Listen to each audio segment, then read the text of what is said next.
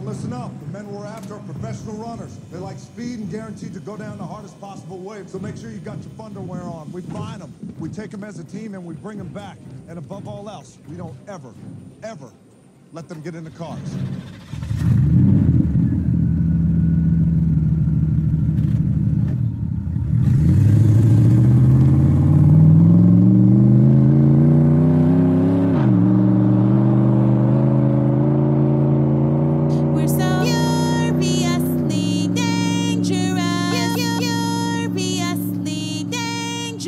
Mr. Porter.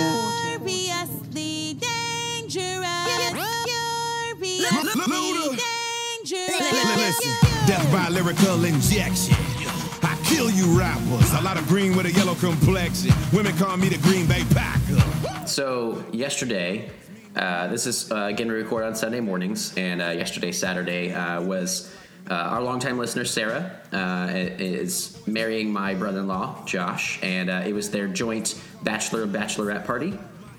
And so we were doing that. It started off in the afternoon, and then we split off. The girls did their thing, the guys did their thing. And I say that to start off by saying that Josh, my brother-in-law, who I hung out with last night, was a complete angel. He just drank water the whole night. Sarah listens to the show, so that's exactly what happened. All right, nothing bad. But before that, at the house we were at with the joint party, there were candy packages on the counter, and I was like, yeah, I'm going to check out that candy. And somebody had bought a whole bunch of the weird flavors from Japan of Kit Kats, because the Japanese love Kit Kats so much that they have tons of crazy flavors. And so yesterday I got to try strawberry and grape Kit Kats. All right? You ever had anything like this before? You ever seen these packages? No, sorry, I've been living a whole week with that weird voice. No, I've never had any of those. I've heard they've got crazy flavors, but yeah, that's exciting. That's exciting to me. They had some that were some sort of weird teas and stuff, like a green tea thing or whatever. There, some I was like, I'm not gonna try that. I don't like tea anyway. But I was like, I'll try the strawberry. That's usually a good kind of chocolate flavor, you know? Sure. It was very interesting. It was very good. It was almost like. Amanda said it tasted almost like strawberry Kool-Aid, the powder, really kind of sharp. And there's almost little crystals in there. So it tasted like really fresh strawberry, even though it was an artificial flavor. It was really good. And then she actually saw the grape, and she usually hates grape things because it makes her think of Dimetapp grape medicine. But she pointed it out, and I was like, yeah, I don't need to try that. And then she opened it, so I was like, all right, I'll try it. And surprisingly really good. We both liked it. Super weird. I wouldn't buy them all the time. I think it's kind of fascinating that so many people in that country love Kit Kat so much, and that it's all these different flavors and stuff. But surprisingly good. It also kind of had a really bright, almost sour crystal kind of taste to it with the grape. But yeah, interesting though. I was pleasantly surprised. Were they purple in color? Yeah, they were the actual ones were kind of lavender, I guess, kind of a light purple, and the strawberry ones were a light pink, and they had little specks in them of what I'm talking about, this weird crystal, it was almost like a sour candy, but it wasn't too sour, kind of mixed in there or whatever. So it made it kind of interesting. Yeah, I would have loved to have tried the strawberry Kit Kats just on, the idea in my head is that it tastes like strawberry quick. Which I loved as a child. Yeah. Mm-hmm. But yeah, I would have been disappointed if it was not that exact thing. It's hard. I never really drank strawberry quick that much, but I did have it a little bit as a kid, and I'm trying to remember that flavor. But I would say that you would probably be pleasantly surprised as well, because it might be similar to that, but also it's very. It was a very good flavor. I was surprised. I think a lot of, it's weird. At least American candy. There's some flavors that it's good, but it's clearly the artificial version of whatever, like watermelon. It's it tastes like watermelon, but it tastes like watermelon candy. It tastes like the artificial version of that. Or strawberry as well. That happens a lot with any kind of not actual strawberries in any kind of product or whatever. But these were better than anything I think I've ever had in terms of candy and stuff like that. That it was actually a good flavor. But it was just so interesting. I was like, yeah, they might be okay. And I was like, these are like, they really put a lot of effort into making these good. Way more than we do here. It was kind of interesting. Yeah. So, but it was cool. It's like, I imagine it was like a white chocolate that it was mixed with. So it still has like a little bit of that chocolate, and then it has, the Kit Kat wafer inside and everything. But it all worked. It was good. I was surprised. Well, that's awesome. That's awesome. And I do want to say, even though I've got beef with Josh from his Sure. his critical analysis of the Pop Culture Combat, I do want to say congratulations to Sarah. You're like, sorry about marrying Josh. Obviously, he's too critical of the show. Look, I respect the hell out of Sarah. Yep. I've never met her, but I do think she's got a good head on her shoulders, and I'm sure she's making the right decision for her. Yeah. Not necessarily anything that is beneficial for me. Yeah. But what can you do? What can you do? Hey, I think they'll be happy, and it should be good. So yeah, congratulations, Sarah, and for me, congratulations, Josh. Yeah. So I just wanted to mention that real quick, and Sure. Other than that, though, I think we should just be doing it. So we're doing it. Hell yeah. All right, I'm Steven the Fast Fisher. I'm Brent the Hobbs Hibbard. Okay, yeah, cool, yeah, right on. Welcome to Let's Talk About Stuff, where today we are very excited to talk about Fast 5, 2011. That's when that came out, so. Hell yeah. The number is in the title. Yeah. 4th movie in the canon. I love how you clarify that each time, because it's a very weird timeline. It is. Very, very much so. They had forethought up to a point. Yeah. And by forethought, I don't mean 5 thought. Hey. Because, again, the numbers out of whack here. Out of whack. Yeah. I do have to say, I was thinking about this before the show, that we'll get obviously into it later on, but Han is back in this movie, who Yes. we mentioned was our favorite part of Tokyo Drift. And then I was very excited to see him show up in the beginning of Fast and Furious, the 4th movie, 3rd in the canon. And then when he showed up in this one, I was pleasantly surprised. And I liked basically because that was all the same director, Justin Lin, right? From like 3 through 5. Did he do the 6th one as well? Do you remember? I don't know. I don't. Okay. I think maybe so. I think he did. It seems like he might have, but Yeah, he did like a few of them in a row. So yeah, I think so. So maybe. at least these 3 though. But I love that basically he and the studio and everybody involved were like, man, 3. We're gonna change it back for 4 and go back to the original cast and kind of change the direction of this thing. But Han was really great, so let's just fuck up everything with the timeline and bring him back all the time. And the fact that they actually went through with that, I'm like, I applaud that. That's some balls. That's cool. So it's one of the best choices they've made in this franchise is to bring him back. yeah, it's worth it. He's worth it. Yeah, I think for the storyline and everything like that. And they keep mentioning Tokyo and these things, and I'm like, yeah, fuck it. I don't even care that it's all out of whack, man. Go for it, because he's awesome. Yeah. Definitely. All right. Yeah. So before we talk about the movie, you do have some stuff that you wanted to talk about. Yes. That happened in this past week. So let's get into that. So after last week, we did Captain Marvel, and I was a little so-so on it. I liked it. I didn't love it. I was thinking we didn't rate it really, but I was thinking it was like a 7 to me.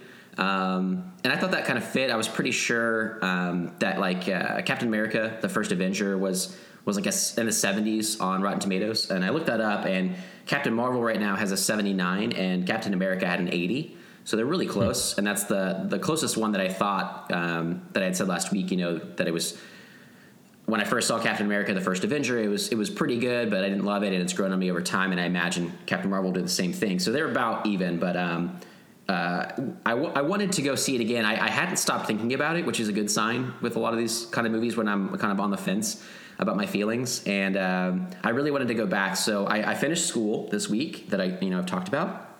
And to reward myself, I had Friday off, so I was like, I'm going to go see Captain Marvel in 3D in the middle of the day. Yeah. I'll talk about that a little bit too. But I really wanted to see it again and kind of gauge my new thoughts on it. Because I figured one rewatch alone, but also multiple rewatches, over time, I would like it a lot more. So I am happy to report that I did like it a lot more. I don't think that I still love it, but and I still think like a 7 for me is a good rating for it, 7 out of 10. Mm-hmm. But it's like a higher 7. It's close to an 8.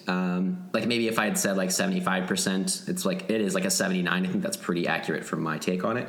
But I wrote some notes down because I had a few questions for you, and then some things I kind of pinpointed of what I liked or didn't like. Some things were like finally hit me that they were really good, and then some things I was like, oh, that's really what I was trying to communicate, or I couldn't communicate that I didn't like. So one, the score I thought was kind of lackluster the first time, and I still kind of think that it's just kind of a generic Marvel score, and some of them are, but some of them are really good. And I felt like this one is more of one of like the throwaway ones, like the Thors. Like sometimes they're good, but sometimes they're just like okay. Doctor Strange too. Yeah. Like I can't even like listen to it in my head right now. But like the Avengers theme, obviously they played a lot, but the Avengers theme is like fucking great, and that whole score is great. The Captain America movies, I think the scores are really great. They have really good themes and stuff. So this one though was better. I noticed a few parts that I really liked during the movie, so that's an improvement. And I also thought the music was a little bit better. The first time I thought, like, it's similar to, like, Guardians of the Galaxy, the way that they play with, past hits, essentially. But I think what it was for me is, like, Guardians of the Galaxy was an era and a lot of songs that I didn't know as well. And so there were more subtle or interesting choices. And in this one, they were so on the nose, but also I was like, I'm a kid of the 90s, so they all are familiar to me. So maybe that was just like me recognizing more of it, and it felt too on the nose because I know them so well. So watching it again, I was like, I pretty much loved all the choices they had. Those were better.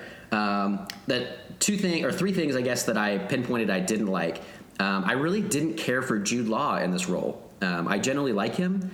And I know that Marvel movies have a lot of famous people in them, but for one, I think he's a pretty one-dimensional character. I don't really get a lot of his motivations in the movie for why he makes the choices he does, or like anything with his background. Really, like we don't really know anything about him, and it was almost distracting that I was like, it's just Jude Law the whole time. Like I kept thinking that this time.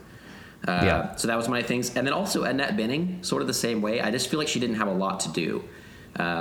She was in only a few scenes as like Marvel or her. I can't remember her actual like human name that they had. She mostly plays as like the Captain Marvel's, her vision, Carol's vision of the Supreme Intelligence, and it's just like okay. It again it just felt like it's Annette Bening or whatever, and I just couldn't really get into it that much. And that kind of leads into my third thing is I didn't really care that much for and I was curious about, this is one of my questions for you, what you thought of it, basically the design, the production design of the Supreme Intelligence. It's just like that huge cavernous room with like weird like liquidy morphing things that like show her, like tables or whatever kind of like form, whatever. And I just thought it was kind of like a generic sci-fi looking thing. It just didn't inspire me that much. I don't remember if I'd asked you that before though. What do you think of like how the Supreme Intelligence, or maybe too, like I don't know if that's a comic book thing or how that compares or whatever, but what do you think about that? Well, as we discussed on the last episode, the Supreme Intelligence in the comics is a giant green potato head with tentacle dicks coming off of it. That's right. And that's what I wanted to see. But we didn't necessarily see that. I'm trying to not be spoilery here, but like the backgrounds, I mean, they were fine. Like they were just kind of a place to have that confrontation set, I guess. So I don't know. It didn't really bother me, but I totally get what you're saying about it being, generic and just kind of like almost like a temporary sci-fi element to throw in there until they come up with a better design. And it's like, oh shit, this movie comes out when? All right, we'll keep it. Like I think it looks good for what it is, but it's not massively imaginative. But it's I think that's fine. It's fine, and it won't bother me over time because I'll just get used to it. But it just didn't seem that inspired of a choice. It does feel kind of like a temporary thing they just kind of went with to me. So which is fine. Speaking of the songs, like I did earlier, I had loved the use of the song "I'm Just a Girl" in that fight scene, but I thought that fight scene was a little just like kind of fine. It was, I don't remember like a whole lot of greatness to it, I guess, but rewatching it, I loved that fight scene.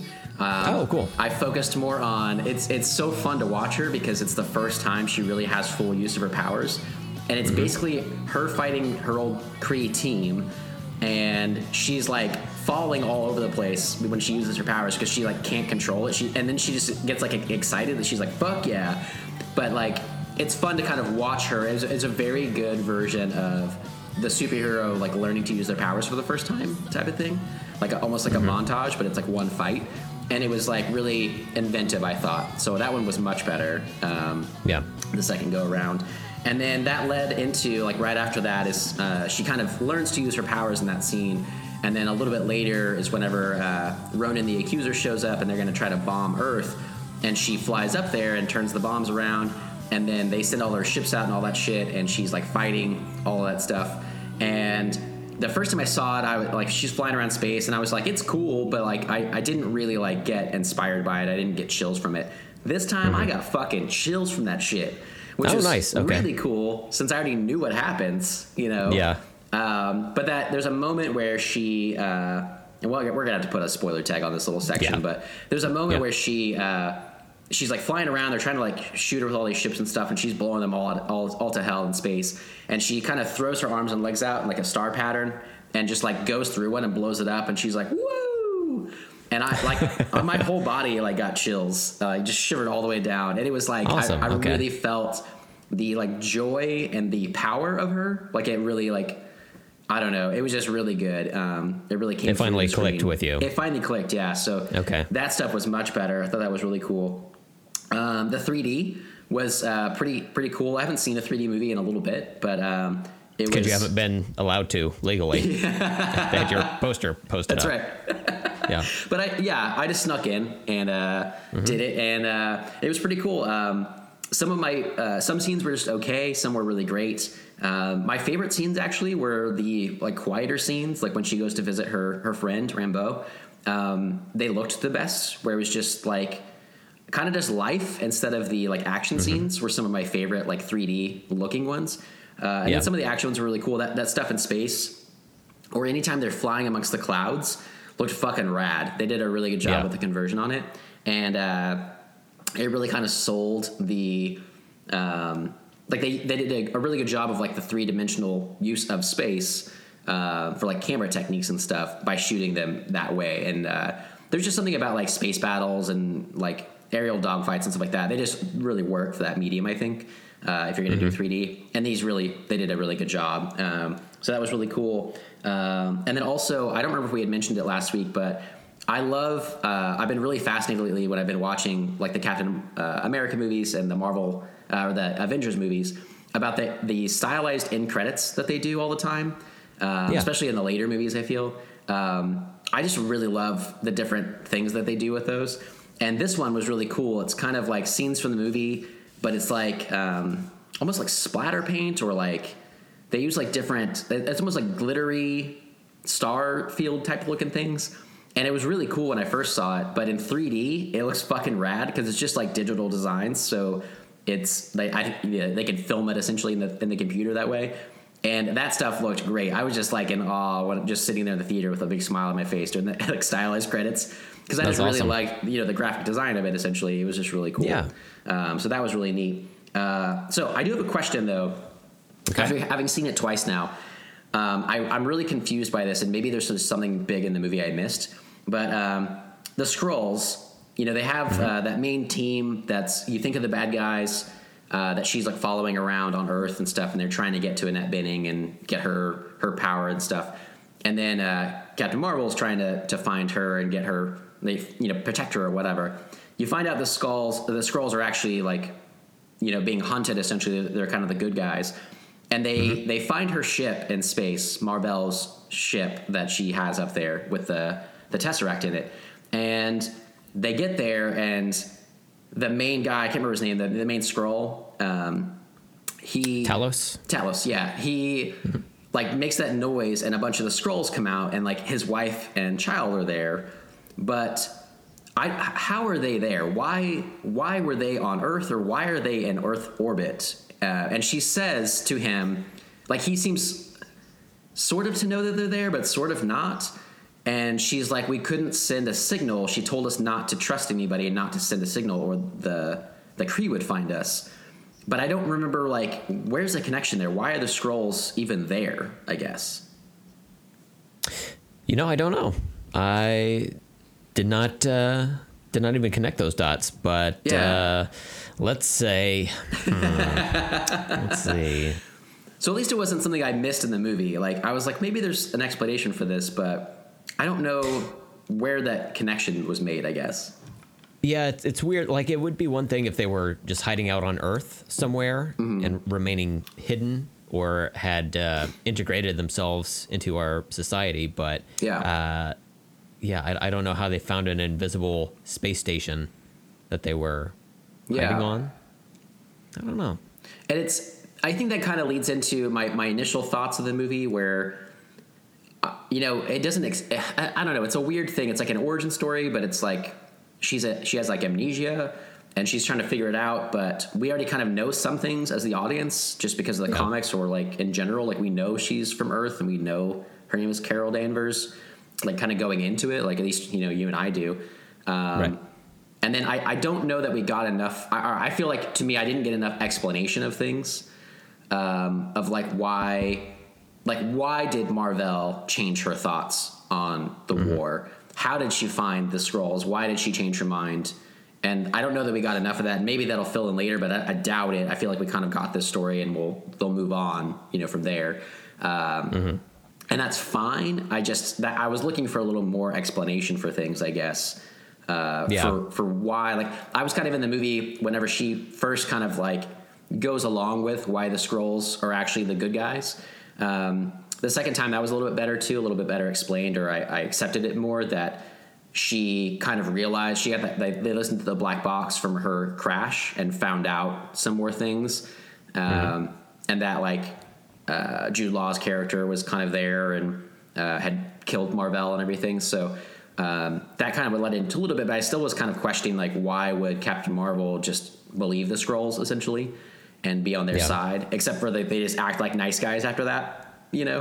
And the same thing with like Annette Bening's character. I don't know why she just like went with it. So, and how she met them and how they got on her ship and stuff. I just feel like it's kind of up in the air, just kind of sitting there. So I need to take to the internets, see if anybody's talked about that, I guess. And then last thing, I thought about this the first time, and then I was pretty sure I was going to watch for it for the second time, but she and Nick and Fury have a conversation in the kitchen at the end about Mar-Vell's name, because he keeps calling her Marvel, and she keeps being like, no, it's two words, it's like Mar-Vell. And I thought that was going to lead into her being called Captain Marvel, but they never say that in this movie. Nope. Right? I was expecting that, and I don't need it. I actually think it probably is better that they didn't. But I'm also like, when are they going to do that then? Is that going to be an Endgame? Like, when is she going to get that name? And I thought that was an interesting choice. They didn't just kind of go ahead and shove that in there somewhere. So, yeah, they. I feel like they've done that with another MCU character before. Like, we just know their name because of the title of the movie. I can't think of it right now. I know, yeah. But yeah, it's almost like the Hulk. Like, we just know him as the Hulk. He's. I don't know if he like gave himself that name in the films, or where that comes from. But like the media refers to him as the Hulk. So I wonder if he was watching TV one day. He's like, oh, I'm Hulk now. Oh. Yeah. Yeah, it's like, because I kind of ignore the Incredible Hulk movie in the canon, And later on, when Mark Ruffalo was in that role, like in the Avengers, he always calls it the other guy, and they don't mention it. So that kind of works. So yeah, I could go with that kind of theory on it. But I thought it was interesting, I guess, and I was trying to pay attention to it to make sure, like, they didn't call her that ever, right? And they don't.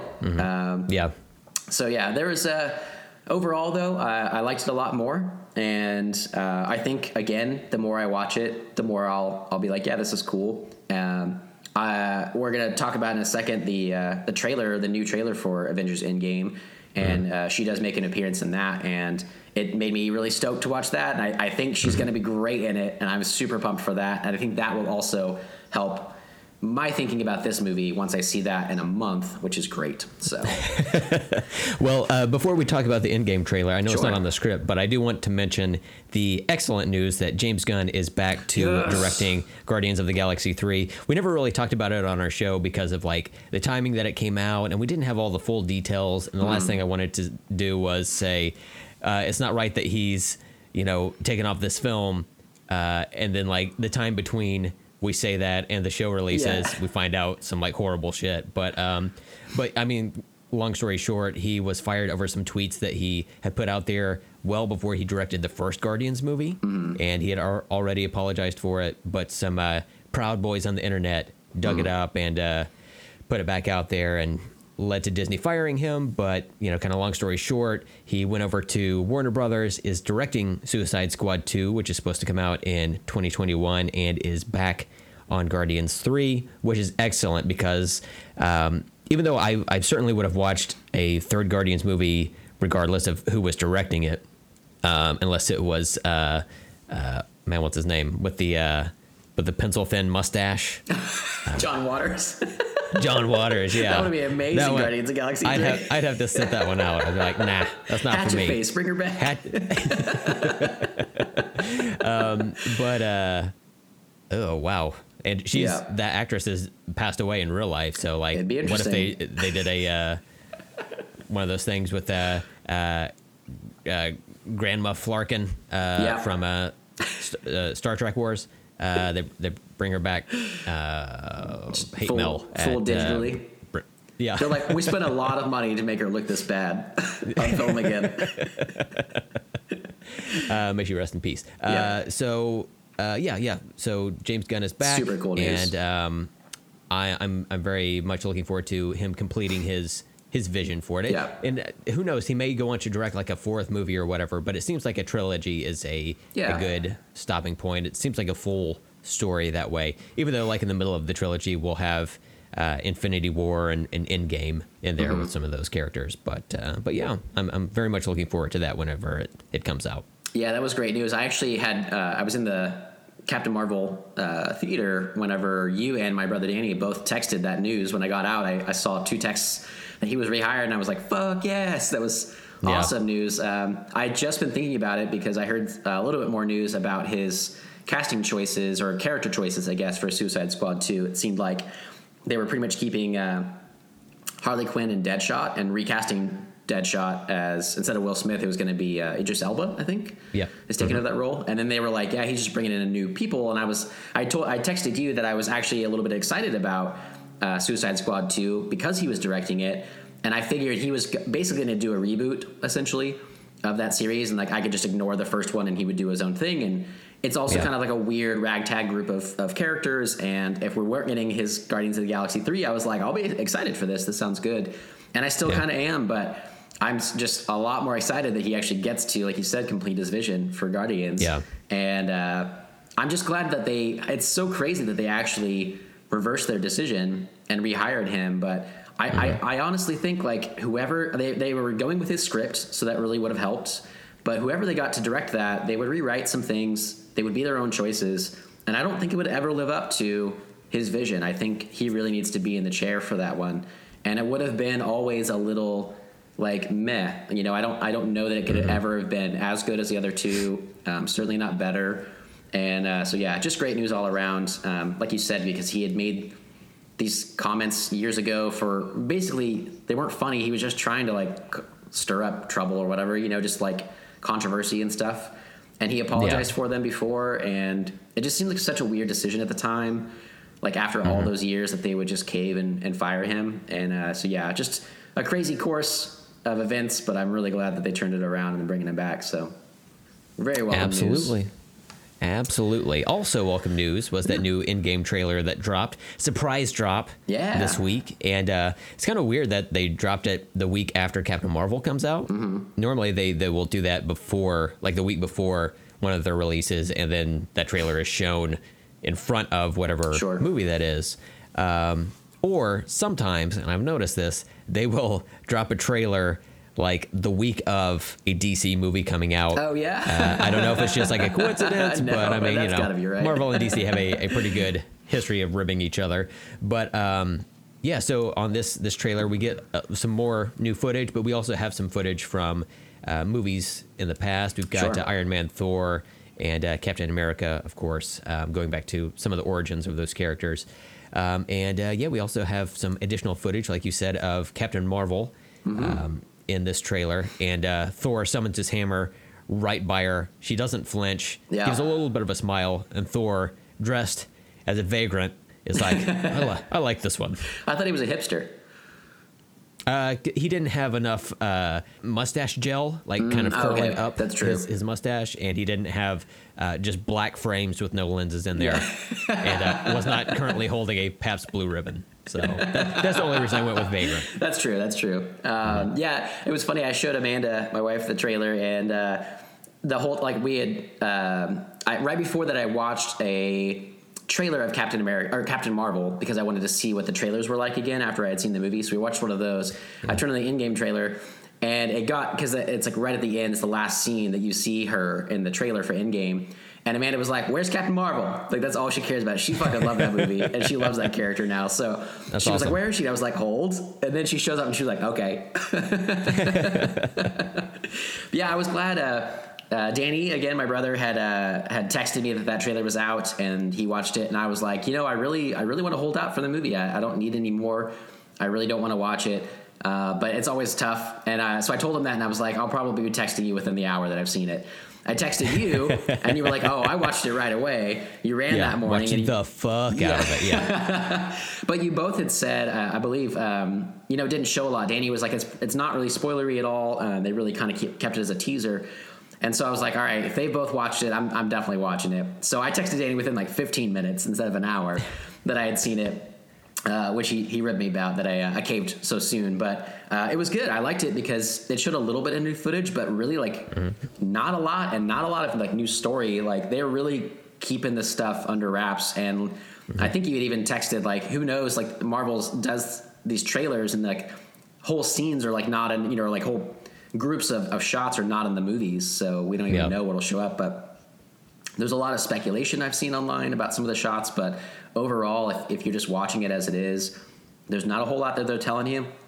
It just kind of pumps you up. I thought it was really well cut with the, like you said, the bringing in the old movies and stuff in there, and kind of just showing their story. And like, this is the culmination of this, like 22 movies and fucking, what is it, 11 years now? Or 2008. Right, yeah. So it just showing all of that stuff that came before and leading up to this end game. So yeah, I thought it was really well cut and really well done.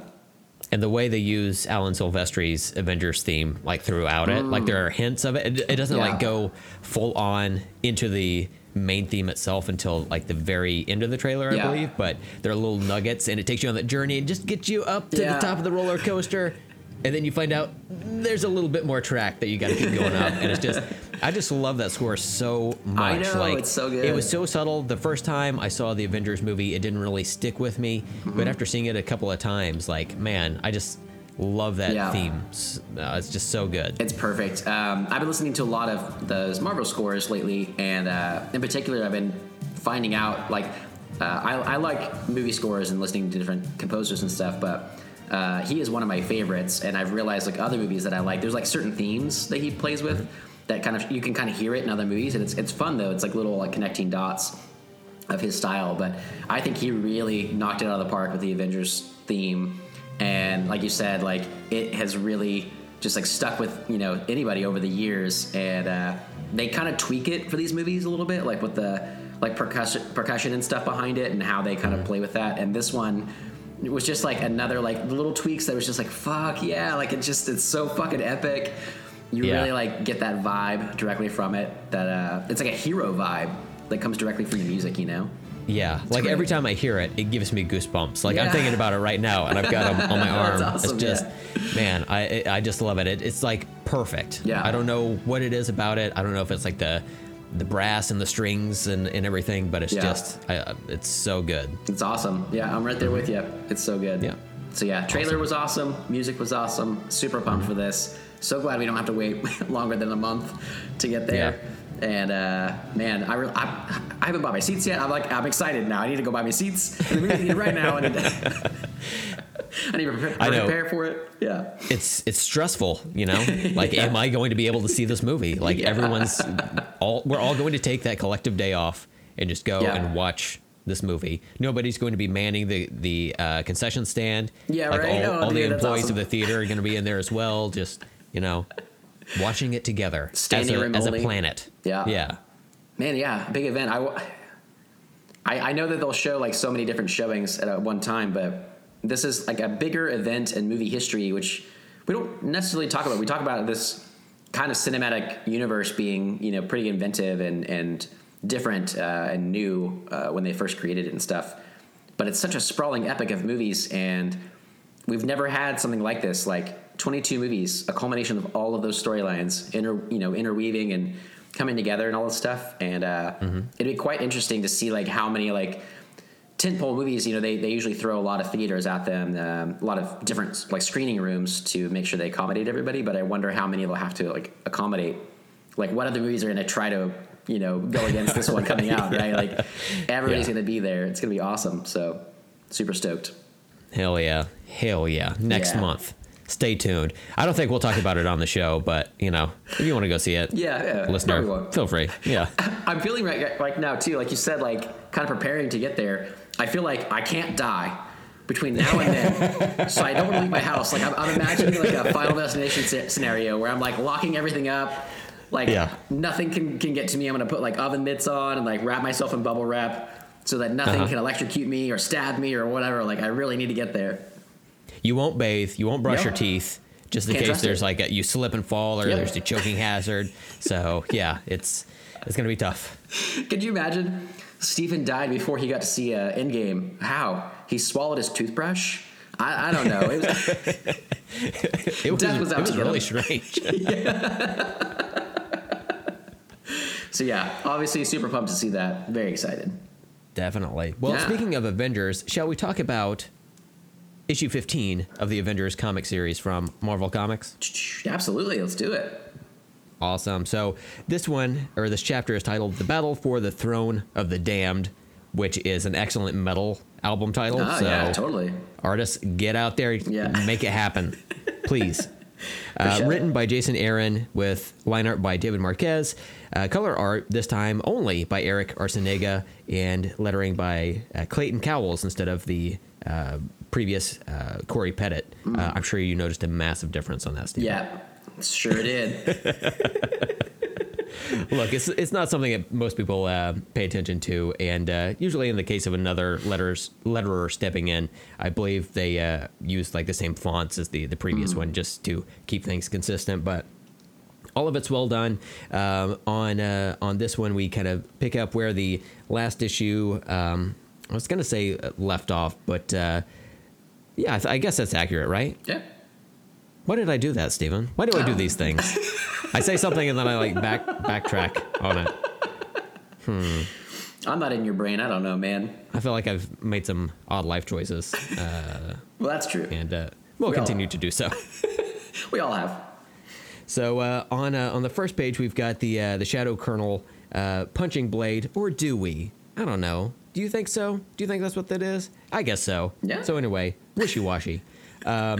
But yeah, so it picks up at the battle at Avengers Mountain, and we've got, like I said, the Shadow Colonel attacking Blade. Captain Marvel tries to step in. The dog, whose name I believe is Sarge, from what I was gathering from this, attacks Captain America and some of the others, and they end up escaping because of the new, like, possessed version of Robbie Reyes' Ghost Rider. He takes the Shadow Colonel and Sarge and drives off with them. And there's an excellent panel of them driving off from Avengers Mountain where Sarge, the skull-faced dog, has its head hanging out of the car. I didn't notice that. That's awesome. Very inspired. Excellent work by David Marquez there. Yeah.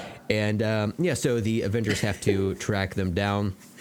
Luckily, King T'Challa has a way to track down Hellfire, and that plays up later in the issue. We also have Tony Stark going to Russia to interrogate Dracula, who has been captured by the Russian Avengers. Mm-hmm. What are they called? The Winter Guard? Winter Guard, that's it, yeah. Yeah. And Tony Stark is talking to them. Dracula ends up somehow staging a prison break at the facility he's being held. He doesn't himself escape, but there's just a massive riot there. Iron Man and the Crimson Dynamo, who is the Russian version of Iron Man, have to team up and take down these characters.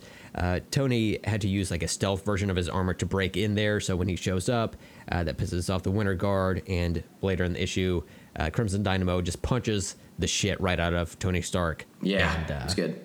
Yeah, it was pretty badass. He does a gut punch. I imagine it probably knocked a little shit out. That might be accurate. Yeah. Absolutely. Yeah. How could it not? You know. You know, Tony had some like Whataburger or something beforehand. He's like, flew to Texas, had some Whataburger, and then was like, by way of Russia. Mm-hmm. You know. Absolutely. Mm-hmm. But his suits are so advanced, they can take care of that shit. So it's all good. Yeah, that's fine. Yeah, they just turn it into fuel. Yep. That's what the Metallica song Fuel is about, by the way. If you listen to the lyrics, yeah, it's about Tony Stark turning poop into energy. Mm-hmm. What a cool adventure story. That's nice. Yeah. I didn't know. Thanks, James Hetfield. So anyway, we jump back to the issue here. The what is their name? The vampire people from the first issue, the Shadow Council, I think. That's their name. Okay. Sure, yeah, whatever. They're in Madripoor, which is a fictional Marvel city. It's kind of like an Asian city there, where there's just a lot of shady stuff that goes on. We've got a whole selection of vampires that are knelt down before the Shadow Council, and this one guy who is he's like a rat bomber. Yeah, and he sets all these rats up with these daylight bombs or something like that, and it kills all of these like vampire civilians that are around there. So they're going through and slowly eradicating the vampires. They're trying to eliminate the quote weakness out of their race. So vampire on vampire crime here, and we get to a room that the Shadow Colonel walks Ghost Rider up to, and it is filled with vampire children. And he tells Ghost Rider to kill all of the kids, which is something that Anakin Skywalker did, right? Yes. In Star Wars. It was very reminiscent spoilers. of that. Yeah. Yeah, so that's the vibe I got from it. Ghost Rider opens his mouth, and we see that he's letting out the Hellfire. And then later in the issue, we see that he just set the room on fire around the children. So even though he had this built up energy and released it, he didn't actually harm the children. So what happens is the Shadow Colonel says, I need you to kill these children to prove you're worthy. He doesn't do it, and the Avengers show up, and that's where we're left on the cliffhanger here. Yep. To be continued. The Avengers and Blade, I should say. Yeah. With his sword. Yeah, it was cool. There was a lot of good shots. That shot you were talking about where he opens his mouth to let the Hellfire out, it's pretty cool. Like the series of events, it's like you see the vampire children and just him in shadow, and then he kind of walks up and you see just the tops of their heads and he's in flames, and then it just shows like it's like this explosion with like a skull kind of imprinted over it almost. And you're just like, again, like I immediately thought of Anakin Skywalker. I was just like, fuck. Like, what a harsh thing. And it's the whole time, too, in the comic, you get these little, like, blurbs from his mind, basically, like Reyes' mind inside, where he's, like, under the control of this thing. He can't really stop it. And he feels like he's on fire the whole time, but he kind of likes the power as well, and he's kind of dealing with that. And you think, like, yeah, he's just going to fucking do this. And then it's like he still does have a little control. He's trying not to kill all these kids. But then the guy, is going to step up and do the colonel, whatever, is just going to shoot him anyway, and that's when the Avengers show up. So it was good to see that kind of not turn the way that Anakin really did, where he just fucking did murder those kids. So, this one so far, they're okay. Did you have any other notes on the Avengers issue? No, I don't think so. I liked it, though. It's pretty good. I like this little like vampire storyline. It's pretty awesome. So yeah, I definitely like having Blade in this series. Yeah, I think cool. it's a cool addition. From what I understand, the 8th chair is going to be rotating, so this might be the last time that we see Blade as part of the Avengers. But I think he is going to end up being in the War of the Realms miniseries that's coming out Gotcha. that we're going to discuss on the show. So at least we'll get some more Blade in that series. So that should be a pretty cool thing. Awesome. Yeah, that sounds good. It'd be kind of cool. I like the rotating 8th chair. I like that idea for a series. You get a bunch of different people kind of filling that role and everything. That's nice. Yeah, it is cool, especially when they're like lesser, not necessarily lesser known. I mean, Blade's pretty well known, I guess. Yeah. He's not part of the MCU, but you know, you have some variance there. It's a different dynamic every time you bring somebody in. So Yeah, that'd be cool. I like that. And Yeah. he fits with the storyline really well, obviously. So yeah. Oh, you think so? Like I with mean, it's okay. vampires? Yeah. I mean, I thought if anything they would have brought in like Garlic Man, but you know, what do I know? Garlic Man is also pretty well known. Yeah. You might say. Yeah. Oh wait, I'm sorry. They changed it to Commander Garlic, just to That's a pretty eliminate copyrights with other publishers who also have a Yeah, Garlic Man. there's a bunch. type character. There's a bunch. Garlic. Oh man, there's a lot of them out there. Man, I really want some garlic now. Like some garlic bread. That's probably one of the worst things about being a vampire is you can't have garlic bread. You know. What a So, sad life. Yeah, I know. They can't even participate on our rating scale. No. Yeah, it's a whole part of it. Wow. I feel like we're probably offending a few vampires that listen to the show, too. Hey, you know what? Fuck them.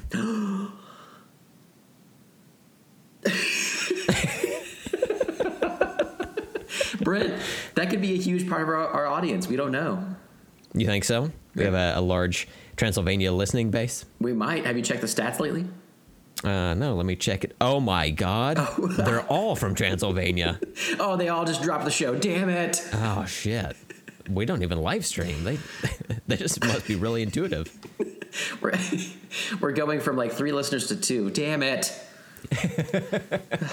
We need to keep all of the ones we can, Brent. Yeah. Hey, you know what, Sarah? I take back what I said earlier about your fiance. Yeah. I'm sure he's a great guy. Bring him back in the fold. Come on. Yeah. Transylvania, love Transylvania. We're gonna be touring there. Check us out, and we will not be wearing neck shields. So you know, just to incentivize you a little bit. Oh yeah. We'll listen to the podcast. We'll tell you exactly where we'll be, what time, and what time we will be asleep and defenseless. Cool. I mean, it sounds like you kind of want to be a vampire now. Well, you know, I'm anything for the listeners. You know, we just need those. We just need those listens. Plus, our show is like so good that we want it to go on literally forever. And the way to do that is to become vampires so we can keep this going. Like, I can't wait for like episode 800. You know, it's gonna be real good. Mm-hmm. Yeah. And assuming that we listening. can make it past March. You know. Yeah. With our big podcast contract. We'll But see. yeah, just like generally speaking. Yeah. I agree. If we can keep it going. Yeah. Mm-hmm. Yeah. Okay, so that was Avengers issue 15. We will talk about 16 next week. So I guess brace yourself for impact on that one. So should we jump over to the movie of the hour that we'll be discussing? Yeah, it's okay. Let's do it. All right. All right. So we're going to talk about Fast Five from 2011. And do you have the cast and crew pulled up? I certainly do. You can take us through. So Okay. as we mentioned earlier, this was another one directed by Justin Lin. And it was written by Chris Morgan, who's been a part of the series as a writer as well for a while. Lots of people in the cast. This movie brings a lot of people back into the fold from the other movies, which was really awesome to see. So starting off with Vin Diesel as Dominic Toretto. A.K.A. Mark Sinclair. That's right. Reprising his role as Vin Diesel. Yeah. Reprising his role as Dominic Toretto. Paul Walker as Brian O'Connor. Jordana Brewster as Mia Toretto. Tyrese Gibson is brought back as Roman Pierce. Ludacris Bridges back as Tej. Matt Schultz as Vince, brought back from the first movie, who was a welcome surprise. I was kind of wondering if he might come back ever into the series. Sung Kang back as Han. Fuck yes. Hell yeah. Dwayne Johnson introduced as Hobbs into this, which was great. Gal Gadot as Giselle. I was also surprised she came back. When I first saw her in Fast and Furious, besides you saying that she came back, I didn't expect her to necessarily, so I was glad that she was part of the actual cast. New for this one, the bad guy as Joaquim del Almeida as Reyes, and we have a new cop that's brought into the fold as well, Elsa Pataki. I'm definitely butchering that, as Elena Neves. And then they don't mention this on Wikipedia as one of the main casts, but you had also mentioned from Fast 4, they brought in Tego Calderon and Don Omar as Leo and Santos. And and the first incarnation of them, I thought they were just kind of like throwaway characters, but I did grow to like them. Their little banter and stuff in this movie was pretty good. So I want to definitely mention that they were part of this as well. So yeah, pretty big sprawling cast in this one. Now the character's name is Elsa. Is that right? Let me double check. Elena. Her name is Elsa in real life as Elena. Okay. Yeah. So that actress, she's very attractive. And I think that, you know how sometimes you see people out there in real life and you're like, man, I bet their spouse is super attractive. Yeah, I feel like that's probably the same for her. Let me look it up. Oh my God, it's Chris Hemsworth. Wait, what? Yeah. Is that true? Crazy. Yeah. They're married in real life, and it's like, oh, okay, yeah, that totally makes sense. Wow. These two like hyper attractive human beings have found each other, and of course they're going to be one and make a little one as well. So yeah, a beautiful job. Yeah. There was a moment in this where. So she gets hired as the translator. The Rock shows up with his team. They're like kind of an elite special forces team that the FBI uses, I think is what they said, to kind of track down certain criminals. And so they're brought in to bring down the gang who are now on the run around the world. And she gets brought in. She's a local in Brazil, local cop. And he brings her in. And when the officer that he's talking to is like, well, why do you want her? We have more experienced translators. He's like, I like her smile. And when she gets brought in, she's like, why did you really want me? My smile's not that great. And I was like, psh, bitch, please. Come on. It felt like another Paul Walker movie. It felt like She's All That, where it's like, ooh, she has a ponytail and pink-covered overalls. Like, she's Rachel E. Cook. She's gorgeous. Like, it just felt so funny that she's like, my smile's not great. And I was like, come on. Yeah, you're gorgeous. Obviously, that's so funny. Everybody in these movies are gorgeous. Fucking everybody's sweaty and gorgeous and awesome. So, so yes, Fast 5, the Avengers of car fighting, as I like to label it. Now, this is the first time you've seen it, but it's also the first time that your wife has seen it as well. But you guys went back and did a double feature, so she could see Fast and Furious, fourth movie, third in the canon, and then watch Fast 5. As well. So how did that work out? Did Amanda enjoy these? Yeah. So we watched the first one starting like at 7, and we're eating and paused it at different points, whatever. And so by the time we got to the second movie, she actually ended up falling asleep for like the third act. So I'm happy to report that I like this movie a lot, and I want to watch it immediately all over again. So I'm very excited to show it to her and like finish that out, because I would love to watch it all over again. But yeah, it was fun as a double feature. I was glad, like I said the other week, I really wanted to watch Fast and Furious again, and it was really fun to watch that one. Comparatively, though, that movie is a lot more somber, I guess you would say. I mean, it's like Letty dies, and it's like a revenge story, and kind of bringing everybody back into the fold and into the story and everything. So this one, I feel like they really got to like let loose and have fun with it. And but yeah, Amanda really liked both of them. I think she really liked a lot of the different characters that kind of came into it in 4. And then it was fun to see them show up in this one again. I thought it worked perfectly as a double feature. Because as we talked about when the fourth one ended, and I was like, man, I really would have wished to watch that prison bus sequence, like play out that heist to break out Dom. And you were like, well, and it was perfect. Like they literally like recap some of the same shots in the beginning of Fast 5. So it's the same. It same literally is like a long movie with 2 parts. Like it works as like one sort of story or whatever that way. If you watch it. So yeah, it was great. It was a great double feature. Highly recommend. Now on the beginning of this movie, it does pick up directly from 4, like you were saying, where Dom is on the prison bus packed with other prisoners. It's not like it's just a skeleton crew. There is multiple butts in every seat. Like it is a full bus. We've also got drivers. We've also got guards on there. So it is the most staffed a prison bus could possibly be. And I say that because in the course of this heist to essentially steal Dominic Toretto from this bus, they flipped the bus several times. And I don't know if any of our listeners has ever like not ridden a bus before or have not ridden a bus before, but you don't have seatbelts on that bus. Yeah, you're just free balling. You know, the bus driver is typically the only one that has a seatbelt. Everybody else just hoping that something like this does not happen. This bus tumbles tits over ass several times, and at a certain point when the news is recapping it, because we don't actually see them we don't see Dom climb out of the wreckage and them take him. It's just the bus flips over, and then it cuts to like news footage of various broadcasts, and one person says, surprisingly, no fatalities. Yeah, I love that. It was so great. Okay. Yeah. They had to throw that in. Amanda was like, when it happened, she was like, everybody just died on that bus, right? Like everybody just died. And I was like, yeah, you'd have to. And then they were like, no fatalities. I was like, that's perfect. This series is great. I did want to mention that made me think though, because these movies are cheesy in that way. They people don't die when they should. They don't have bruises or cuts when they should or whatever. They kind of make it out alive of everything, which is like you said, it's like the Avengers of cars or whatever and everything. When we watched the fourth movie, I told her, she was like, is this one better than like 2 and 3 were? And I was like, yeah, it's not cheesy like those. And then immediately I was like, wait. It's cheesy, but in a good way. And I'm glad I clarified that, because there's definitely a lot of cheesiness in 4 and in 5.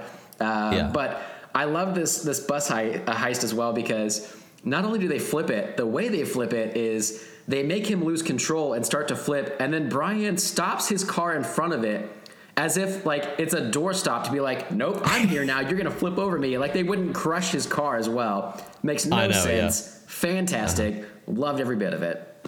Thank you. Yeah. Thank you. I will accept your compliments on behalf of Fast Five. It is back when we did the Guilty Pleasure show, like early on in our podcast. This was on my list. Like I had some time, or I had it took me some time to figure out what my guilty pleasure would be, and this movie is certainly it. I understand it's a big dumb action movie, but it's such a fun big dumb action movie. Yes, it is fantastic. Spoiler alert, I loved it. Awesome. I'm so happy. Now, during that episode, when we were talking about the guilty pleasures, you had mentioned that maybe you would just like watch Fast Five. Do you think it would have had as much of a payoff if you didn't watch the other ones leading up to it? You'd already seen the original movie. Yeah, I don't think it would have. For one, I think 4 was a great, obviously like leads right into this one with that. And you could watch this, I think, without it, and it would stand up. I think it would be a good movie or whatever if you're into action movies and stuff. But I think definitely over the time, I'm still kind of on the fence of how I want to like structure this canon in my own head with like kind of removing 2 and 3. Like I've thought about like how would you we've talked about like it's a good introduction to those new characters with Roman and Luda in there and everything, but. I also thought about this, that you can watch this and just kind of be like, yeah, they're old friends, and they kind of mention things. Right. Like they mentioned like, yeah, I did that job in Miami with him. So like you can just go with that, but I think it's good to have the history with it too. And I think for me personally, because I wasn't a big fan of the series, watching them now and like realizing how great it is, it definitely has had a great impact and a great the whole trajectory of it is great. So yeah, it's hard to say otherwise, but I'm glad that I've watched all of them for sure. Excellent. Yeah. Well, we after the bus break. What? What's happening? Why am I smelling burnt toast? After they rescue Dom, let's say, they go to a country that's clearly not America. I'm having some trouble. Is it Brazil? Oh, wait, there's Big Arms Jesus. Yes, we are in Brazil. Yep, there we go. And you get that shot multiple times throughout this movie. Like they've got it at morning. They've got it at night. They've got it while it's eating pancakes. Like, Big Arms Jesus is everywhere. There was a moment in this movie. They have a lot of sweeping, like helicopter or drone shots, especially with Big Arm Jesus. Mm-hmm. And there was a moment where I was like, I think they really stepped up their game with the cinematography in this movie, and I think they did. But I was also like, I think Brazil is just fucking beautiful, and that statue is so iconic, and it's pretty cool, like on the top of that mountain or whatever.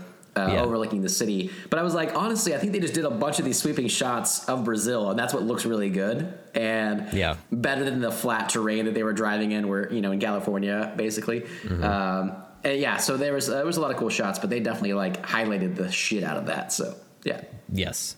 Oh, we should probably go over the plot of this movie. Yeah, probably. So this movie is, as we mentioned, Dominic Toretto gets rescued by Brian and Mia and a couple of the other drivers, and they end up going to Brazil, where they pull a heist.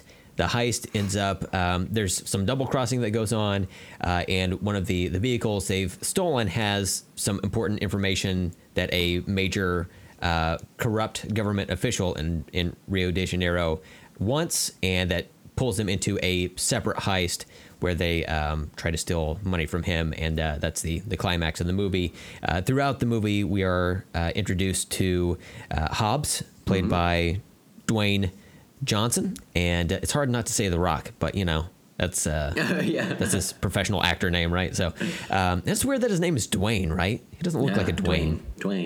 Dwayne. No, I don't like it. The Rock. I in my notes I referred to him as The Rock most of the time. So okay, perfect. I switched to Hobbs at one point, but The Rock is Hobbs, and he's brought in as a he works for some government agency. I don't know. Honestly, there's a lot of stuff I don't pay attention to in these movies. Who cares? Was it an acronym? I don't care. Does he got arm butter? He does? Okay. Yeah. He must be one of the good guys. Ripped as hell.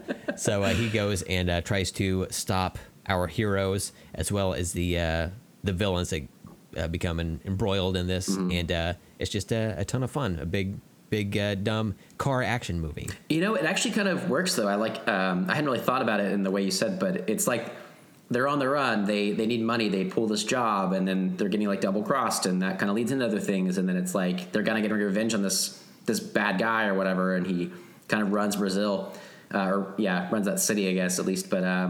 Rio, and it's kind of cool. Like it works though. Like it's actually like for an action movie. I think it's a good plot, like of why they're embroiled in this and stuff, and why they're doing what they're doing.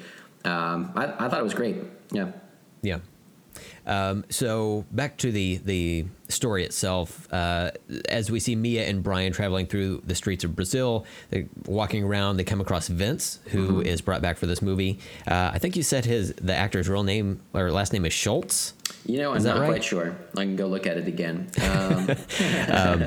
But the reason that stood out to me is he Schultz. He doesn't look like a Schultz. Like when I think of Schultz, my brain automatically goes to Charles Schultz, who is the creator of the Peanuts characters, and I wonder if they're related. I know Schultz is a popular last name, but in my head canon, related. Yeah, voiced Charlie Brown when he was younger. Yeah, I think we can say that. Fair enough. Okay, yeah, I'm not gonna look it up, but sure, definitely part of that. He's scene. an actor. Yeah, that's fine. It's all in there. But one of the cool things that I noticed about this viewing that I don't know, it didn't really click with me the first time I saw it is they have close-ups of Vince's arm where it's like scarred from when he was pulling that nice 18-wheeler heist in the first movie, and he got his arm wrapped up in that cable or whatever. I thought that was a pretty cool callback. Yeah. I hadn't noticed that. That's awesome though, because that thing was ripped to shit in that movie. God, that looked awful. He obviously should just not have an arm probably now. But in this series, the fact that he even has scars is like he's a little bit of human. We kind of know. So it's funny because that is the last time anyone's ever actually injured in a Fast and Furious movie without dying. Like people will die in these movies, but otherwise, if you're not dead. Mm-hmm. The injury you may have received is only a slight inconvenience for you. Yeah, so absolutely. The last injury, happened in the first movie. They had to carry it forward to this one, but that was it. They're like, well, he got injured in that one. we don't do that anymore, but we have to reference it now because it did happen in the first one. I did notice too, I was looking through his Wikipedia, and we're going to make up, I'll write in the Wikipedia eventually that he actually is related to Charles Schultz, but we're going to say that he is anyway. But he made his big screen debut in 1998's action film, Blade. Oh, okay. That's right, yeah. His character is named Kreese, which is gross. Kreese. That is the worst possible, code name or whatever. Yeah. Apparently, he didn't survive that. He returned to Blade 2, playing Blood Pack vampire assassin Chupa. So he plays a different character in Blade 2. But yeah, kind of cool. Since we were talking about Blade earlier from the comics, it's all connected. So that's funny. I'm going back to watching the first Fast and Furious movie and thinking that guy looked familiar. Oh yeah. I was like, man, I've seen him before outside of this franchise, and I couldn't place it, and I didn't look into it. But it has ties to Blade and Charlie Brown. That is crazy. Yeah, absolutely. There you go. it's canon now. Yeah. So let's talk about the opening train heist, where we also have Dom's reveal, which I think would have had more impact because this is the first time that we actually see new footage of Mark Sinclair as Vin Diesel, as Dominic Toretto in this movie. The previous footage was leftover from, or not leftover, but reused from Fast and Furious, the fourth movie, third in the canon. So we've technically seen him in this movie already, but it wasn't new. And I wonder if that lessened the impact of it. I don't know. Yeah, it was okay. I thought it was cool. I liked the. I made a note about welding through the train on the side. They had some cool shots of inside with Paul Walker and Mia, Brian and Mia inside, and it was dark, but just the glow of that, and then it flies away and almost takes off the heads of everybody that welded it through that or plasma cut it through it. And then Dom shows up, but it was a cool reveal. It was an action movie reveal. I dug it. Yeah. So the heist is taking cars. They've built this elaborate contraption. They are essentially scientist level engineers to move these cars over, specifically from a moving train onto this carrier and take the vehicles and boost them that way. And they start taking some vehicles. That's where the double cross takes place, and Dom and Brian have to fight their way off the train. At one point, Brian is just hanging off of the side of that contraption vehicle that they've bought to boost the other cars, and Dom has to drive I think it's a Corvette, directly out of the train, lands it, and drives right alongside of it, and has to rescue Brian. And Brian jumps off and is carried on the car. Vin Diesel has no time for brakes, so instead he just pumps the gas. They drive right off of the cliff into the water. So it's did he rescue him? Yeah. But did he?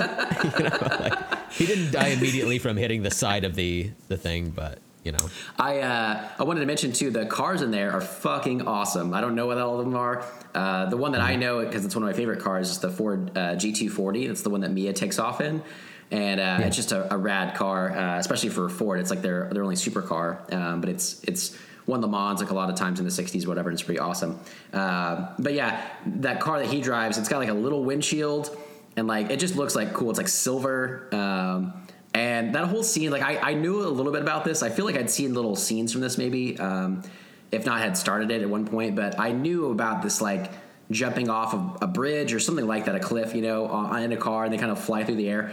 But it's a fucking long drop. And it was for sure they're dead, right? And I was oh, that water's concrete. Absolutely, they're dead. 100%. And again, they just get up. It's cool. No big deal. And then they get up out of the water, and those guys with the guns are there, and so it's all for naught, basically. Right? Yeah. It was funny too when we were watching that, because it shows that drop in slow motion, and I was watching it with my wife, and I said, "See this entire time they're falling, both of those stuntmen shitting their pants the entire time, absolutely, just full on shitting their pants." But they had Tony Stark tech.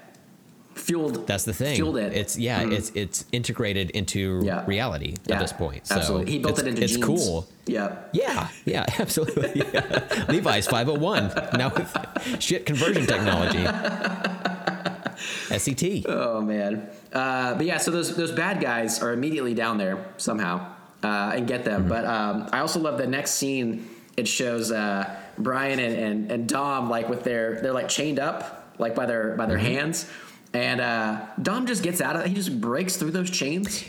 That Right? was my exact note. Dom breaks chains, yes, because in the fourth movie is where we've established they are full on superheroes at this point, and this movie just goes to extend that further. In Fast and Furious, the fourth movie, again third in the canon, there's a point where Dom gets shot multiple times, and or maybe he just gets shot once, yeah. but doesn't flinch, doesn't really affect his ability to move around or anything. He gets sewn up off screen because you don't want to see him cry, and yeah, this movie gives him superhuman strength. So he just simply just pulls his arms apart. You know how like they talk about how your strength is greater to like crush something between your hands than like pull them apart. No issues for Dominic No, not at Toretto. He all. just pulls simply as easy as like. It's almost as if his arms were tied together with like straw wrappers. Yeah. He's like, bink. Got it. Like that was the solution they had like when they were shooting the movie. It's like, but how do we get Dom to, how do we get him free so they can like defend themselves so they don't get shot? Because Brian like kicks him while he's on the little like hook there, and then they're like, I don't know, just have him break the chains. Yeah. It's fine. Should we give him like he had something in his hands and he like picks the lock? No. Should we have him like wiggle out of it? Nah. I mean, his hands are big. Just break him. Just fucking break him. Go with it. Superheroes. Done. His hands are as big as Jesus's arms in the statue flying over this great country. He was his first superhero. That's the canon of this movie. Yeah. That's true. Yeah. Oh, I see. It's thematic. Okay. Now it makes sense. It all makes sense. So there was one note I had in here that this is just a note for like the whole movie, but it started earlier on.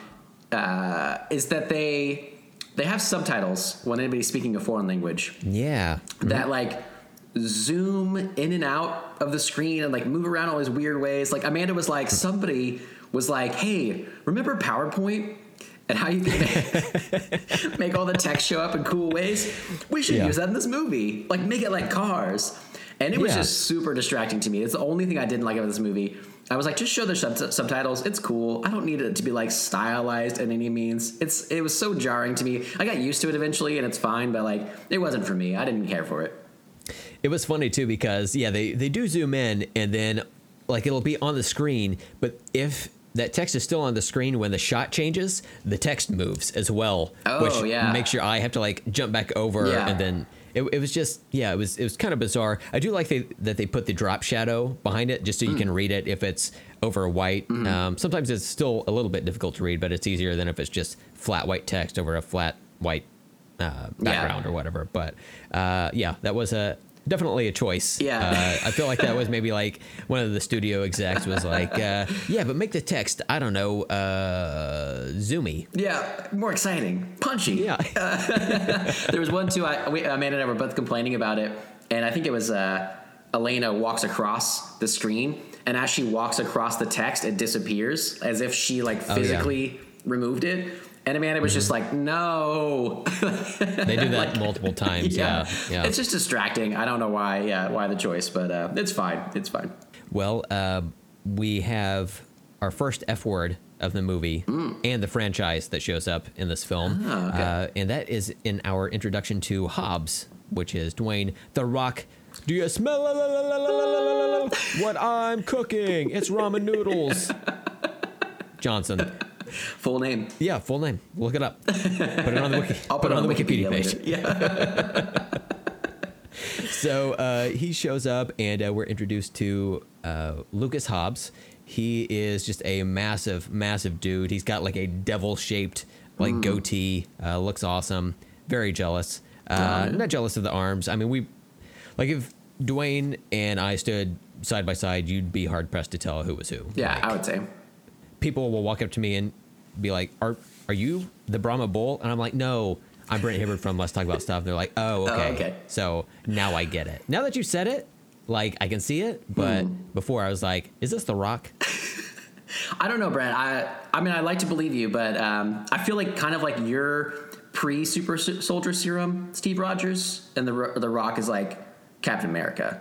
Yeah, yeah. No, I'm talking about when he was in 4th grade. Oh, okay, that makes sense now. That makes sense. Yeah. Cool. Yeah. Did he still have that fanny pack from that picture they had? Yeah. The turtleneck? Yeah, that's how I like to walk around. I don't like to carry a wallet. You know, it's just not for me. It's just, it's going to give me hip dysplasia. It's I don't like it. I just like it all to be up front, directly above my groin, you know? Because I usually keep my hands there anyway just to keep them warm. So it's nice. It's great. Plus, you can carry your chapstick. I carry my chapstick. I can carry my compass. Oh, you know, just in case I get lost. You know, super necessary. Yeah, it's just my Swiss Army knife with the toothpick missing. It's the only part I use. Yeah, it's very frustrating. The only reason I keep that knife around is just in case I find a new one. I can just like plug it right in there. Yep. I'm not gonna use those tweezers. No. What are they? They're flat. Yeah, it's ridiculous. That's not gonna help anything. Not at all. You try to remove a splinter using a Swiss Army knife. It's ridiculous. Pair of tweezers. It's garbage. I don't need it. Give me 2 toothpicks. I lose one every time. I'll use them like chopsticks to get that splinter out. So anyways, we've got Hobbs. He shows up and he's just a fucking force of nature. He's got the arm butter slathered on. I watched the behind the scenes of this movie. Oh, nice. After it was done, it was part of the extras, and you could see the people like going in there, and they have like doctor's gloves on, those like plastic gloves. What am I trying to say? Plastic. You know what I'm talking about? Is there a better way? Gloves. I mean, yeah. What are they? I don't know what they're really called, but latex gloves. There you go. Yeah. They what they do is they they unroll 5 Magnum condoms and put them on their fingers and then dip their hand in arm butter and just like massage it gently into the Rock's arms. So they are just, you can see all the detail you've ever wanted to see in a human adult Samoan man's arms. But so sexy. You know what? If you've got it, show it off, right? Yep. That's what they say to me. So anyway,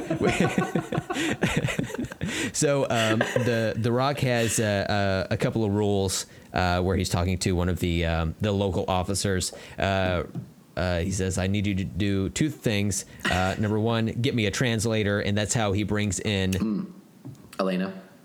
Okay. Yeah. Her name's going to throw me off. I know. I'm going to alternate back and forth between Elena and Elsa. But Elena is the character's name, right? Yeah. Okay.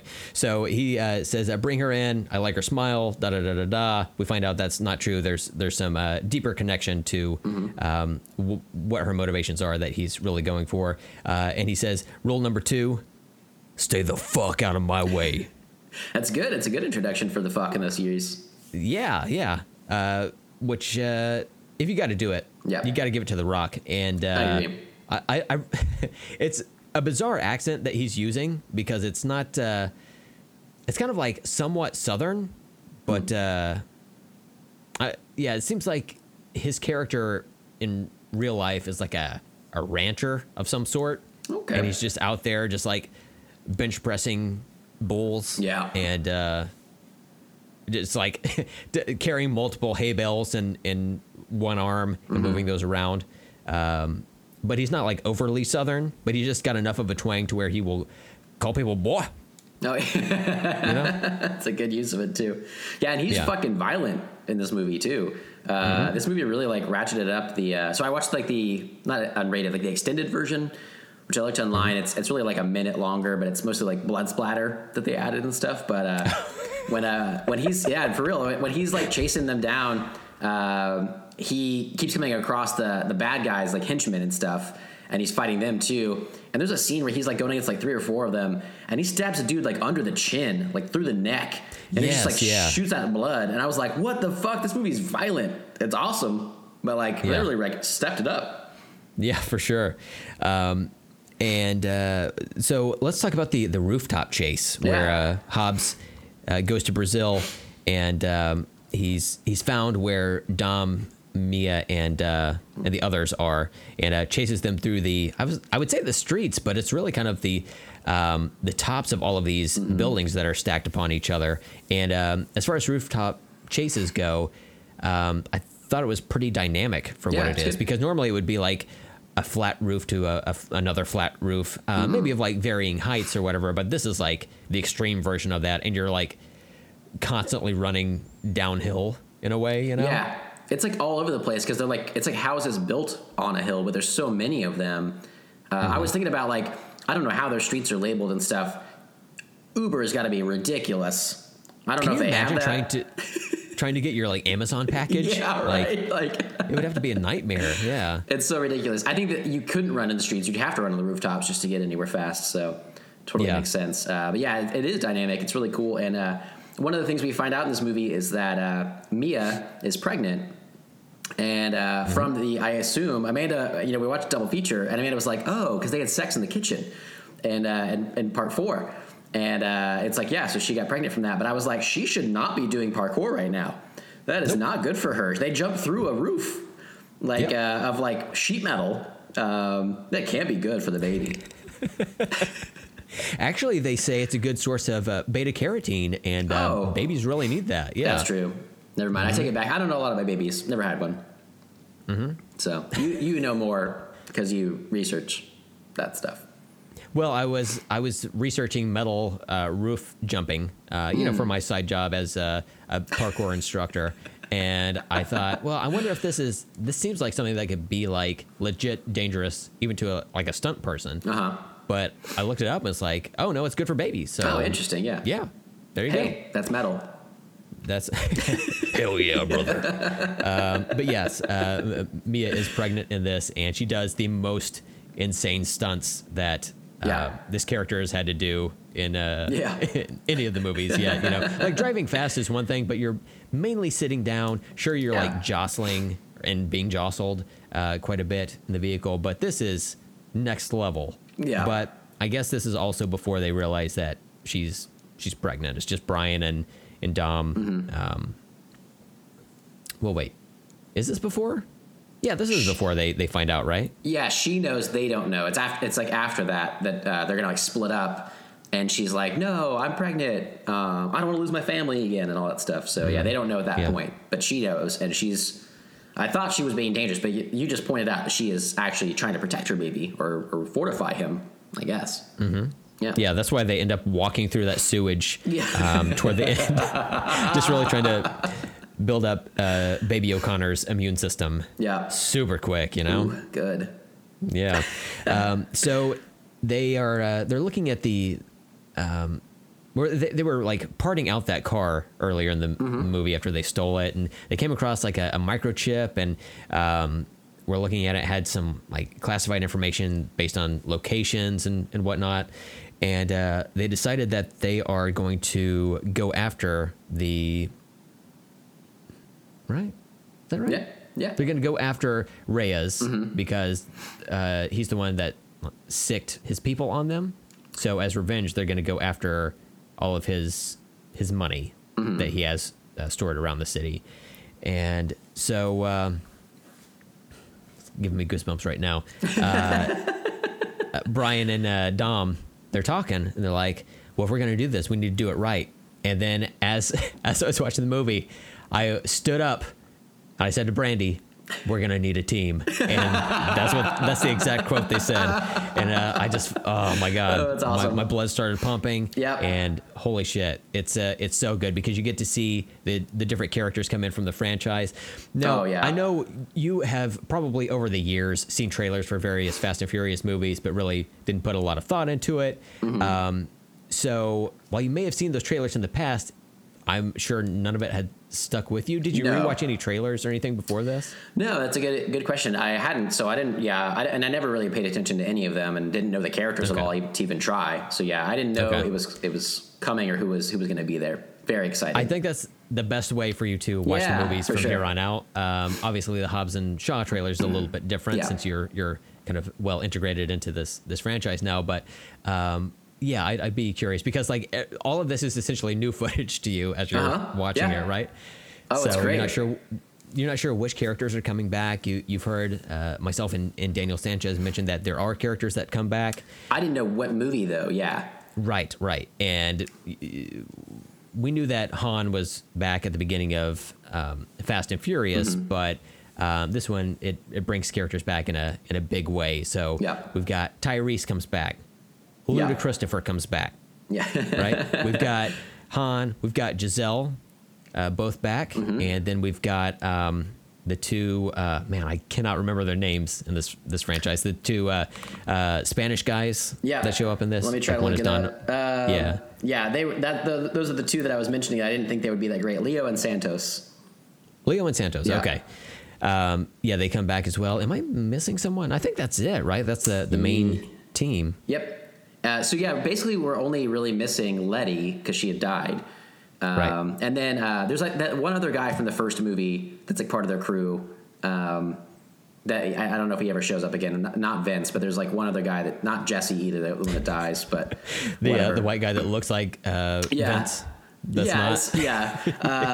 But I don't think he comes back. So this basically most of my notes for this movie are just a word and an exclamation point. Because I'm just excited the whole time, right? So like at the beginning it was like, yes, prison bus heist, and then like it's like Vince, and then Han was all caps. I was very excited to see Han come back. And so in a row it goes Han, Tyrese, Luda, Wonder Woman, because they all show up in a row, and it's basically that from here on out.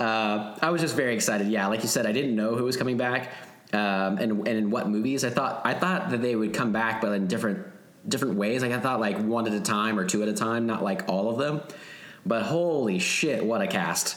Everybody's together. Oh my God, I was so excited to see them all show up again. It was great. And it's funny too, because they all, even though they're like from different parts of the America and sometimes different parts of the world, all of those characters, they all show up at the warehouse all at the same time. They all introduce themselves to each other. They all know they're in on like the same thing. There's never at any time, wait, who are you? Are you a cop? Like, what are you doing here? I was looking for Brian, or I was looking for Dom. And they all get there at the same time. And then like Brian and Dom and Mia, they're all in a different room or something like that. Like I figured they would be in the main room just like waiting, but I get it. It's a movie, but I like to picture that they're in like a back room somewhere and they're like playing Super Smash Brothers and they're just like really into it. I like one of them's like peeking out the window like, ooh, they're here. All right, well, one more match. One more match, all right? We'll get they get introduced to each other. That's fine. We'll go out later and be like, hey, we all know you guys. You all met each other, but we're all friends. It's cool. Let's do a heist. Right, yeah. So, they decide to get together and they're going to go after Reyes's money. And it's funny, too, because they show up at one of his warehouses where he's laundering money. Money's being counted by ladies in just their underwear. Mm-hmm. And a bunch of sweaty dudes are standing nearby with guns. They infiltrate with masks on. They gather everyone up into a room and have them essentially like on the floor on their knees with their hands behind their heads. And they have all this money stacked up. And one of the guys that works for Reyes says, you think you can just take his money and there's not going to be any consequences, or something to that effect. And Vin Diesel says, oh, we're not going to take the money. And they throw a match on the stacks of money there, and it catches on fire. It's almost like the Joker in The Dark Knight. A lot of people say this is like the Dark Knight of the Fast and Furious franchise. I'll go with that. If you could, go ahead and put that on the Wikipedia page as well. Sure. And they say that somebody said something about hiding behind masks, and they all take their masks off. And I'm like, well, why even wear masks to begin with? Like, you had to go out of your way to buy masks and then wear them in there. You're like wearing them, as we see in footage later in the movie, we know they were driving around with masks on. Like, that can't be comfortable, right? So it's hot and sweaty in Brazil, man. Yeah, right? And that is another funny thing is Hobbs has them run facial recognition because they catch footage of them in a traffic cam. They see the car, they zoom in on it, some blurry-ass footage of two people in the vehicle, and they both have masks on. Using facial recognition technology, they're able to identify the eye sockets of both Han and Dominic Toretto. And it just blows my mind. Like, those are the only two pictures it pops up. Like, yeah. I'm willing to give them a little bit of leeway of like, here's like 300 choices you've got, you know, like people with similar looking eyes based on this blurry footage. Yeah. But no, it just immediately goes to them. So, all right, whatever.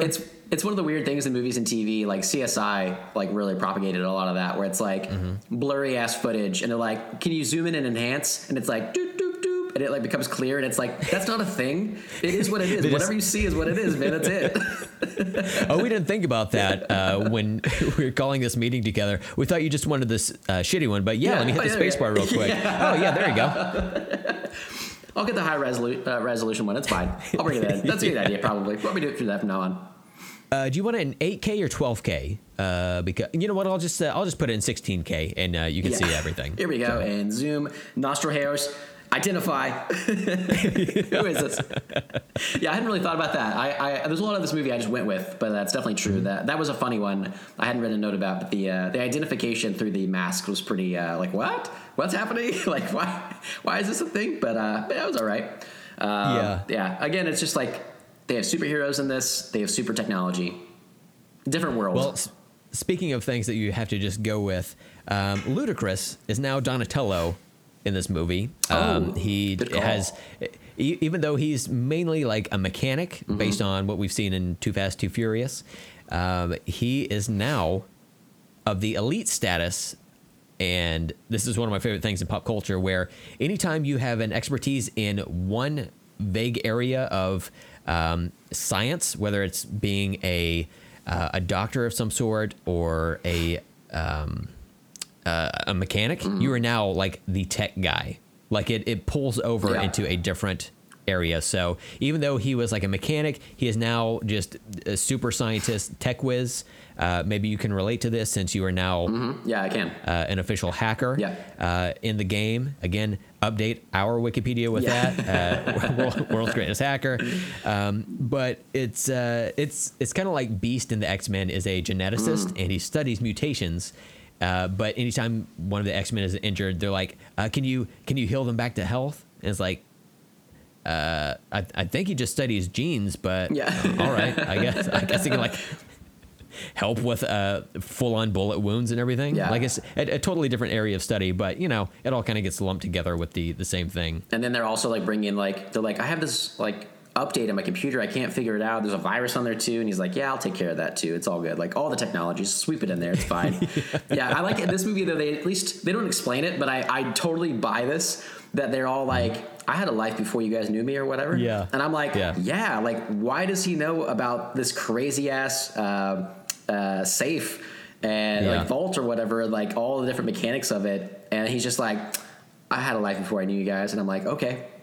Yep, cool. That's another movie I'll see. All right, keep it moving. I feel like they were opening it up for like, you know, they're doing the Hobbs and Shaw's spinoff or whatever, but I feel like they're opening it up like they do with whatever. Like if they wanted to, like now Ludacris has a background, we could just do a Ludacris movie. Totally cool. You know, like everybody has like a little piece of it if they wanted to expand this out. Again, like the Avengers. I like that the characters, for the most part, they have stuff to do kind of based on what we've seen of them already.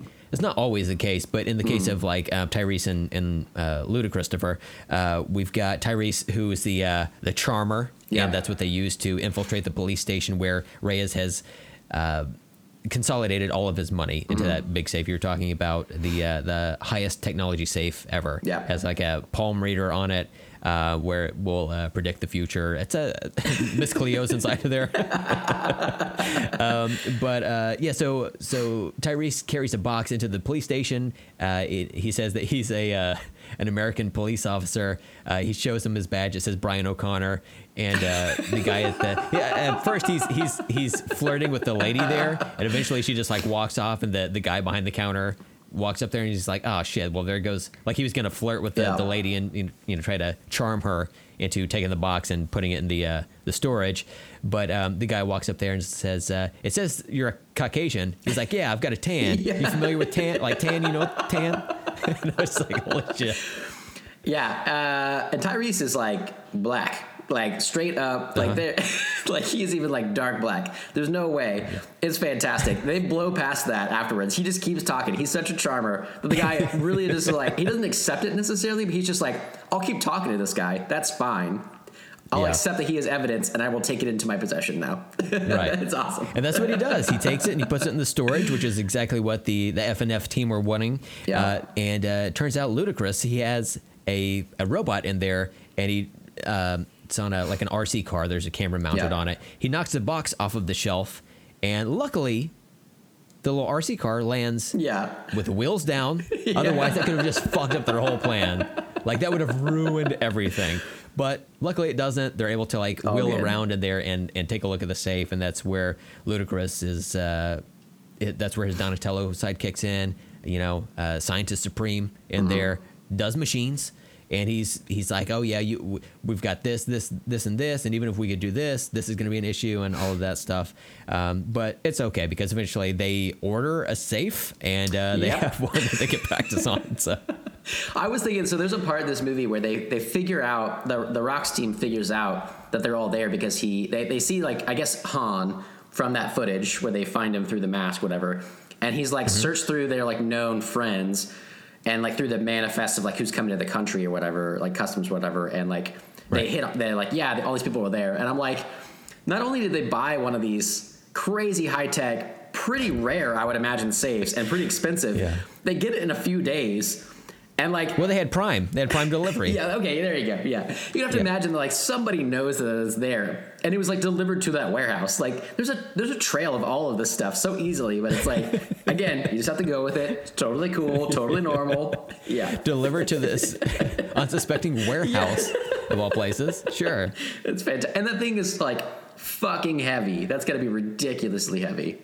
Yeah, which will play a part later on. Definitely. Yeah. So, we eventually move on to the point where they are trying to break into the police station, and we've got a cool little like montage of them where they've set up cameras inside the police station due to backing up a toilet and essentially putting like a shit bomb. A shit bomb in there, and so Leo and his friend. I keep forgetting. It's hard to remember. I know. I got to keep that up on here. Leo and Santos. Yeah. Okay. They end up breaking in there, and I like they're bickering the whole time. Yeah. So they go in there. They are carving into the wall. They end up hacking into the closed circuit camera system. And again, Ludacris, fully dressed as Donatello from this point forward in the franchise, is saying that, you know, there's no way for us to like loop the footage or anything. It's all like digital and optic and da-da-da-da-da. I don't know. Sure. Maybe they just made it up. Maybe it's true. Who knows? Yeah. It's Fast and Furious. Fuck it. Yeah. So they can set up like a version of the course that they would need to bypass the cameras, and we get some fun footage of the various drivers trying to drift through there essentially. Because they have like 10-second window. Yeah. Right. Yeah. Because the cameras oscillate. The drivers have to like drift through the little course, and, you know, it's consistently picking up their vehicles every time they do it, despite the vehicles that Dom and Brian have gone to race for and win. Well, I wanted to mention that because it was one of my notes, is that they had to have the obligatory car race scene with lots of asses. So they were like, we need a car. Let's go find one of those races, those street races with all the girls in the short skirts. Cool. Got it. And they go back there again. And they're all friends, even though like they essentially like won a vehicle from the guy. I don't know. Maybe they gave it back and they were like, hey, that's if you back us up and point guns at some people, you know, we'll be cool. But yeah, so it's funny to me that they're like going to these great efforts to set up this course and to try to drift through there. They've stolen several vehicles at this point, all this effort. And then one of them is like, yeah, this isn't going to work. I mean, like the only way to do this is if we have, I don't know, invisible vehicles. And Dom is immediately like, no, I can get some invisible vehicles. And so they end up just stealing police cars. It's like, I feel like in the brainstorming session, that would have come up. That should have. It should have come up. Yeah. Like, there was no point where no one, not even Ludatello was like, "Hey, I'm the smart one now, so maybe we just steal police cars and just drive in there casually, you know." Or Brian, a fucking former cop. In the fourth movie, they hide the drugs in the car at the police impound because he's like, they'll never look here. I know. That's because I'm a cop. Holy shit, that is true. Yeah. Immediately before this movie takes place, that's what they did. Holy shit. It's all good. Damn. I was hoping though, they got invisible cars. They have Wonder Woman there. I was hoping there's gonna be a crossover event. She's gonna happen to do that, but I love the cop cars thing, and that leads into one of my other notes. They have that cop car race on the streets. Fucking great! Yeah. I loved it. Why not? Yep, it's fantastic. They bet $1 million a piece for a quarter mile, and it's a fun race. Seeing like cop cars kind of racing through Brazil, because apparently in Brazil you can do whatever you want. Even when they when they go back to that race, that underground race to bring The Rock and all that group there or whatever. I like that kind of stuff. Like you said, like it's weird that they had masks on and they took them off, but I was like surprised when they did that, and they were like, we want Reyes to know who we are. I was like, that's an interesting twist to this movie, that they're not really trying to stay hidden from it. And then also they were like, they needed to do something, and they're like, let's lure them here to this race or whatever, and they have all the Brazilians, Brazil, as he says, pull their guns on them, but it's all to like put that tracker on their car and everything. But they had a lot of like cool, inventive little twist to this. I was like, I don't know what's why they're doing this or whatever, but it was kind of cool how it worked out at the end. So right, it's like, wow, this is really elaborate, like almost to like an annoying amount of being just convoluted, but all right, whatever. Like it's never like you never really have to think about too much in this franchise, like that's sometimes the stuff is like overly thought of on one level, but then it's just like, I want to see cars smash. Yeah. And you get it. Both sides, yeah. That's good. I also don't know where this fit in there, but I had a note about it. But there's a scene where Han, his job is to go get the handprint from Reyes that they need for the vault. Yeah. And Wonder Woman's like, I'll go with you. And that started, for one thing, I love Han, and I was so glad that not only is he in this movie, like the fourth one, but he actually has a big role in this movie, which he didn't in the fourth one. So I was glad that he was around. But I also love their little like love interest thing. Like he's like starting to be with her and stuff, and I was like, I dig this like banter and stuff they've got going on. They seem like both cool characters. Yeah, that was my note here, is that Han and Giselle are adorable together. Yeah. I think they have a really good chemistry, and you can kind of see them not like overtly flirting with each other, but kind of just a little bit, and when they go get the handprint, like there are different characters in this movie that have a specialty. Like I mentioned, Tyrese is the one they kind of force to go drop off the box with a RC car in it, and Ludacris is the tech genius now. So it's kind of like, well, what does Han do? Like I expected him to be like drifting, to play a major part in this, and it really doesn't. But he is one of the other drivers that plays a role later in the movie. But Giselle, from the fourth movie, third in the canon, she was also a driver, but also kind of like a go-between between like the main boss and Dom and Brian. So I wasn't really sure what role she would play. And then when it came to the handprint thing, she was like, she says something about it's never let a man do a job that's for a woman or something to that effect. And at that point, she drops her silk shawl that she's wearing and or cover up, and she's in bikini mode as she walks up to Reyes, and to say they linger on her as she's walking away, let's say, is an understatement. But look, it's a welcome understatement. No matter what your sexual proclivities are, you gotta admit, we've all won in the game of life from that perspective, right? So she goes up, and she's wearing like a small like bikini bottom for this to be like the main plan, you know? Yeah. Like he has to put his Reyes has to put his hand on a very particular part of her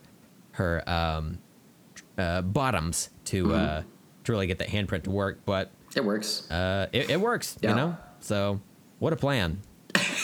It would have been funny if it kind of just like showed that he like grabbed her ass a little bit, and they're like, "Yeah, we're gonna use this," and they get it to them, and it's actually like there's like a middle finger just like down the crack. Instead, like he really went for it, you know? Like, it's like, wow, I thought he would just like touch her butt, not go bowling. Whoa, Holy God, shit! Yeah. Wow. but this was the point whenever because we had talked about in the fourth movie how she's basically wanting to fuck Dom like the whole time, and he's just like no, whatever. And so Amanda and I watched them in a row, and I had in the fourth movie I had asked Amanda, I was like, so. Like Amanda, you know, are married. Obviously, she's not a lesbian, but I was like, you'd fuck her though, right? Like we all would, because she's just fucking gorgeous, and it just seems so funny to me that like Dom wouldn't hit that basically whenever she wants to so badly. And Amanda got so offended at me and was like, so you're telling me if I died and you were on a revenge quest to like avenge my death, you would just stop in the middle of that and have sex with her? And I was like, all right, when you put it that way, that sounds bad. Yes. Yeah, but yes, right? Like and then it gets to this movie, and Amanda, like, she takes that sarong thing off, and she's walking away in her bikini, and Amanda was like, I mean, come on. Some women, holy shit, like she's gotta know she is just like a goddess. And I was like, yes, that's what I'm saying. How could you That's not? why she's Wonder Woman. That's exactly. Like, how could you not be like, I gotta hit that? That's crazy. She is, yeah she's phenomenal. And not to take away anything, she's actually a really good character in this movie too. They actually had to open that up a little bit, and she has like a good role in this, whatever too. But oof, that bikini scene works for show. The earlier scene where all of the characters from the previous movies are coming into this one, the Avengers assembling, if you will, where she shows up, and then Tyrese and Ludacris are walking up to her, and you know, kind of catcalling her. She pulls out a gun and points it right at Tyrese. Yeah. I was like, hell yeah. She's not fucking around, you know? He says like something about like, I remember it's like a stupid line or whatever, but like, I like your legs, when do they open? Or whatever. Yes, yeah, that's right. And she's like, she pulls that gun out right away, and I was like, oh fuck, she doesn't play around. Yeah, it's pretty good. Yeah. Unless you're Han, then you know it could happen. Mm-hmm. Yep. Oh yeah, that's a good pairing too. I like that scene, you know, before that where they're talking and kind of watching Reyes, where he is, you know, from what he's observed, he's pinpointed her as being in the military previously, and then she has been noticing him and how he snacks a lot. Yeah. And she said, I got out of the army about the time you stopped smoking, and that's why you eat a lot. You have to have something to do with your hands or your mouth all the time, and you know, that's And in my head, I was like, oh, they got to have something like super dirty here, but they don't go for it. But you know, I didn't even in my head canon. I didn't even think about that real dirty. It's super dirty until you just said it, and I was like, oh yeah, she was fucking hitting on Han.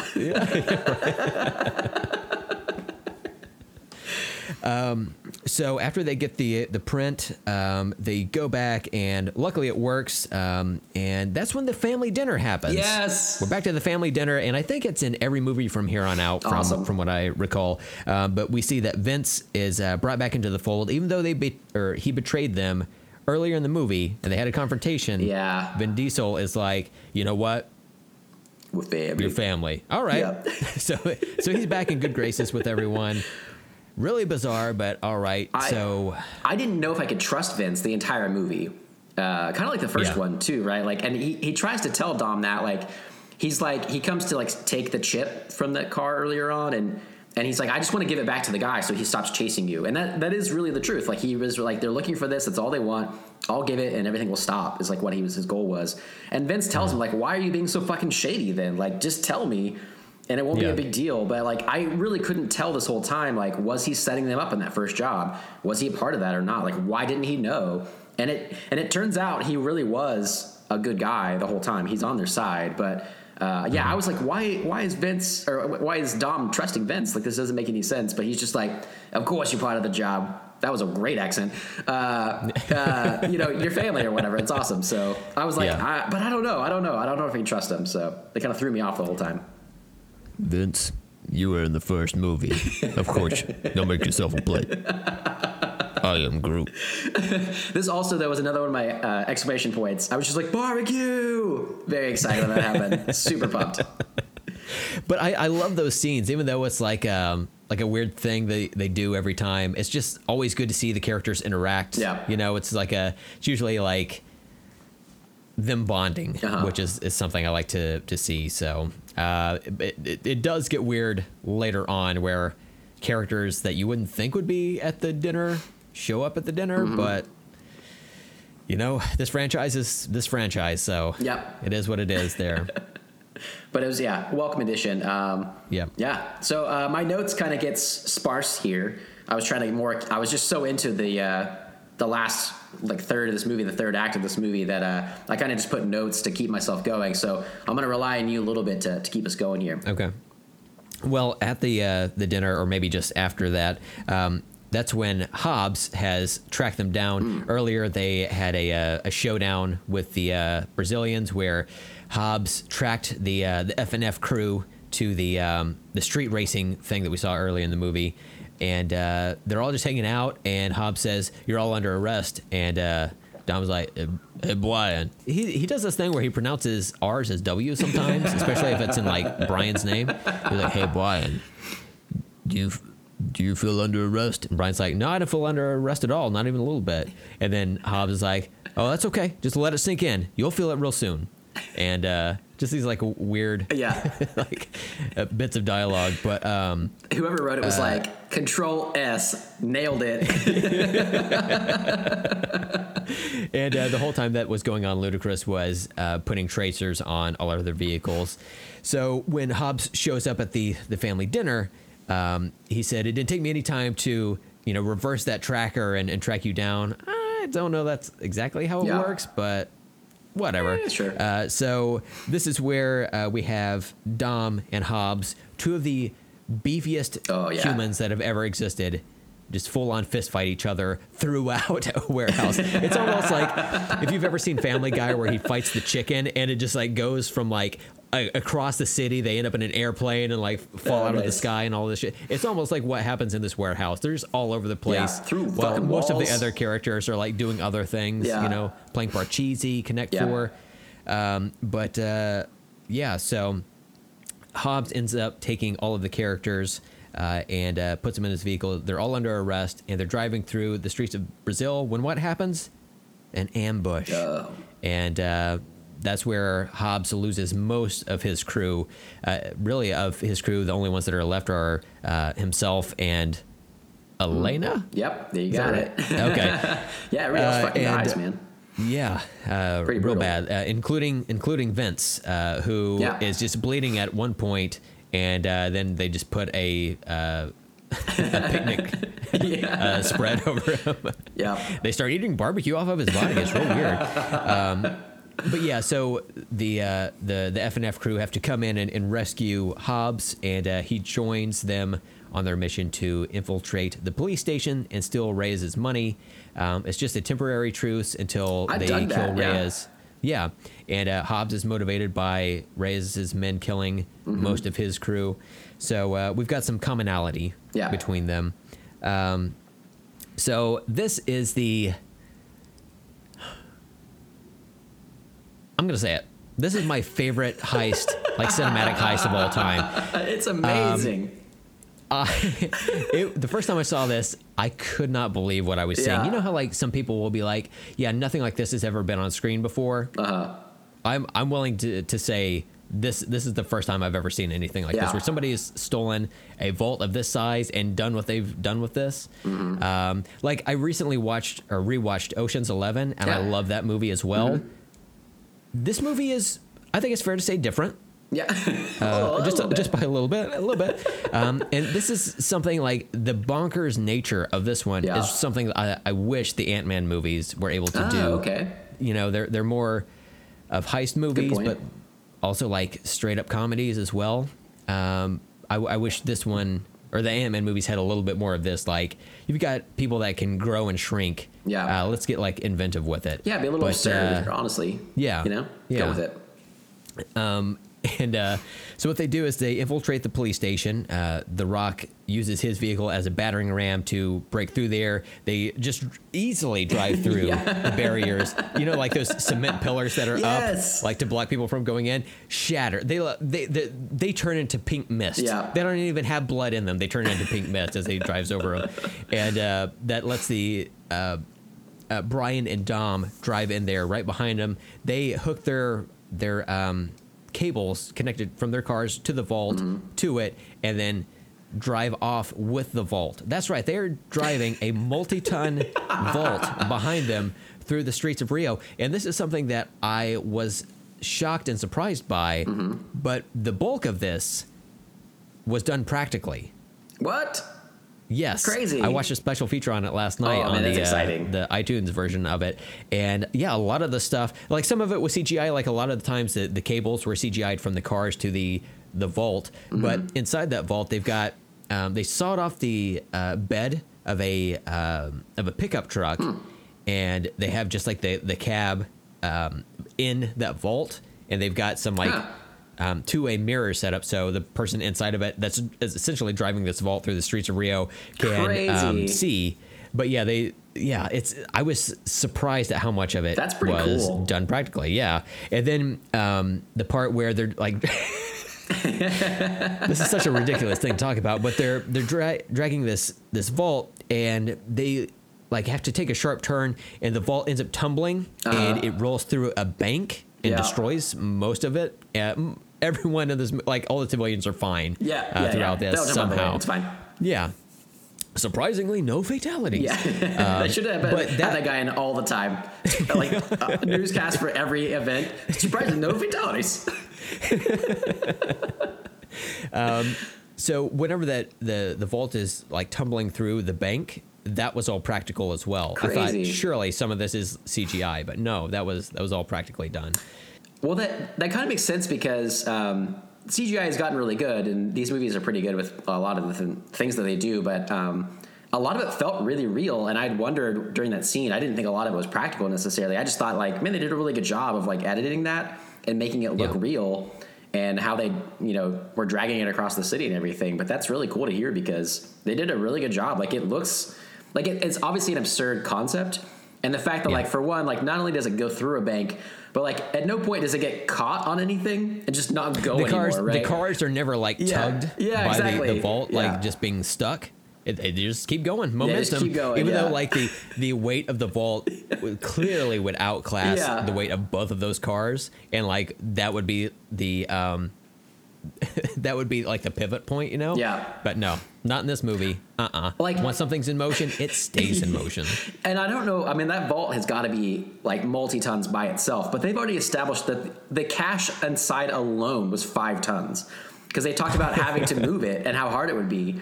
And that was the whole plan, was to, like, pass it through the car, like multiple cars, to get it out of there. So we know at least the cash inside is 5 tons. So that thing has got to be like 10 tons, 15, like overall, like that's ridiculous. But fuck if it doesn't work, man. It's just fun. It doesn't make any sense at all.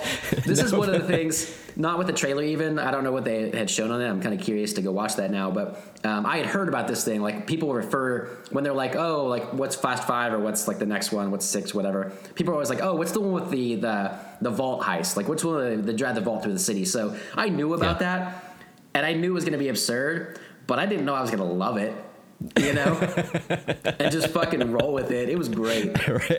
Yeah, super cool. Dude, yeah, it was. And of course, the police are involved. The vault smashes several police cars and all kinds of vehicles around the city.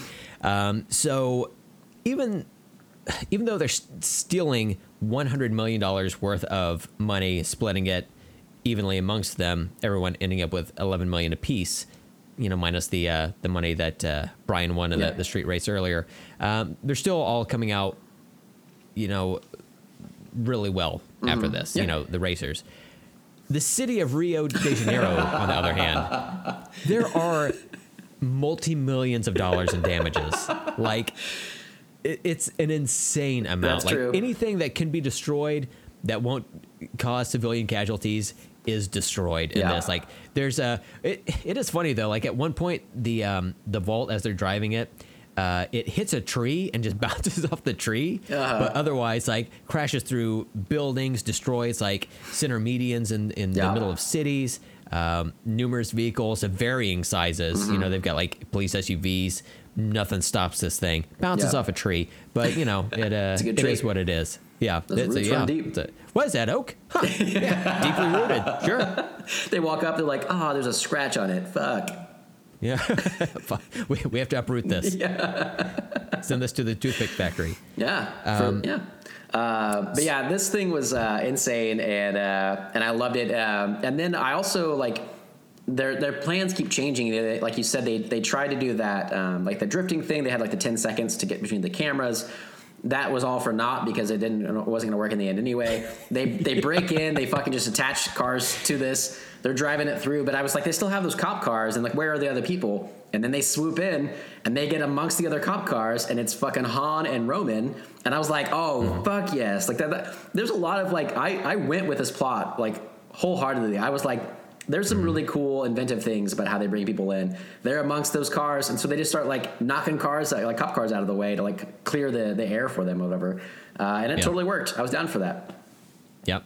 And we at first don't think that Giselle and Leo and Santos are part of this, at least that we see, but it plays out in the end. But they eventually drive the safe onto the bridge to I'm not sure exactly where it is. I don't know if it's further into the city or, you know, whatever, but that's where there's a big standoff. And having seen this movie, and if you think back on it, it doesn't really make sense why Vin Diesel decides to stay around, other than like he maybe wants to help peel off some of the cops that are giving pursuit, but also he could have just left, like turned the vault sideways somehow and just blocked them in and left.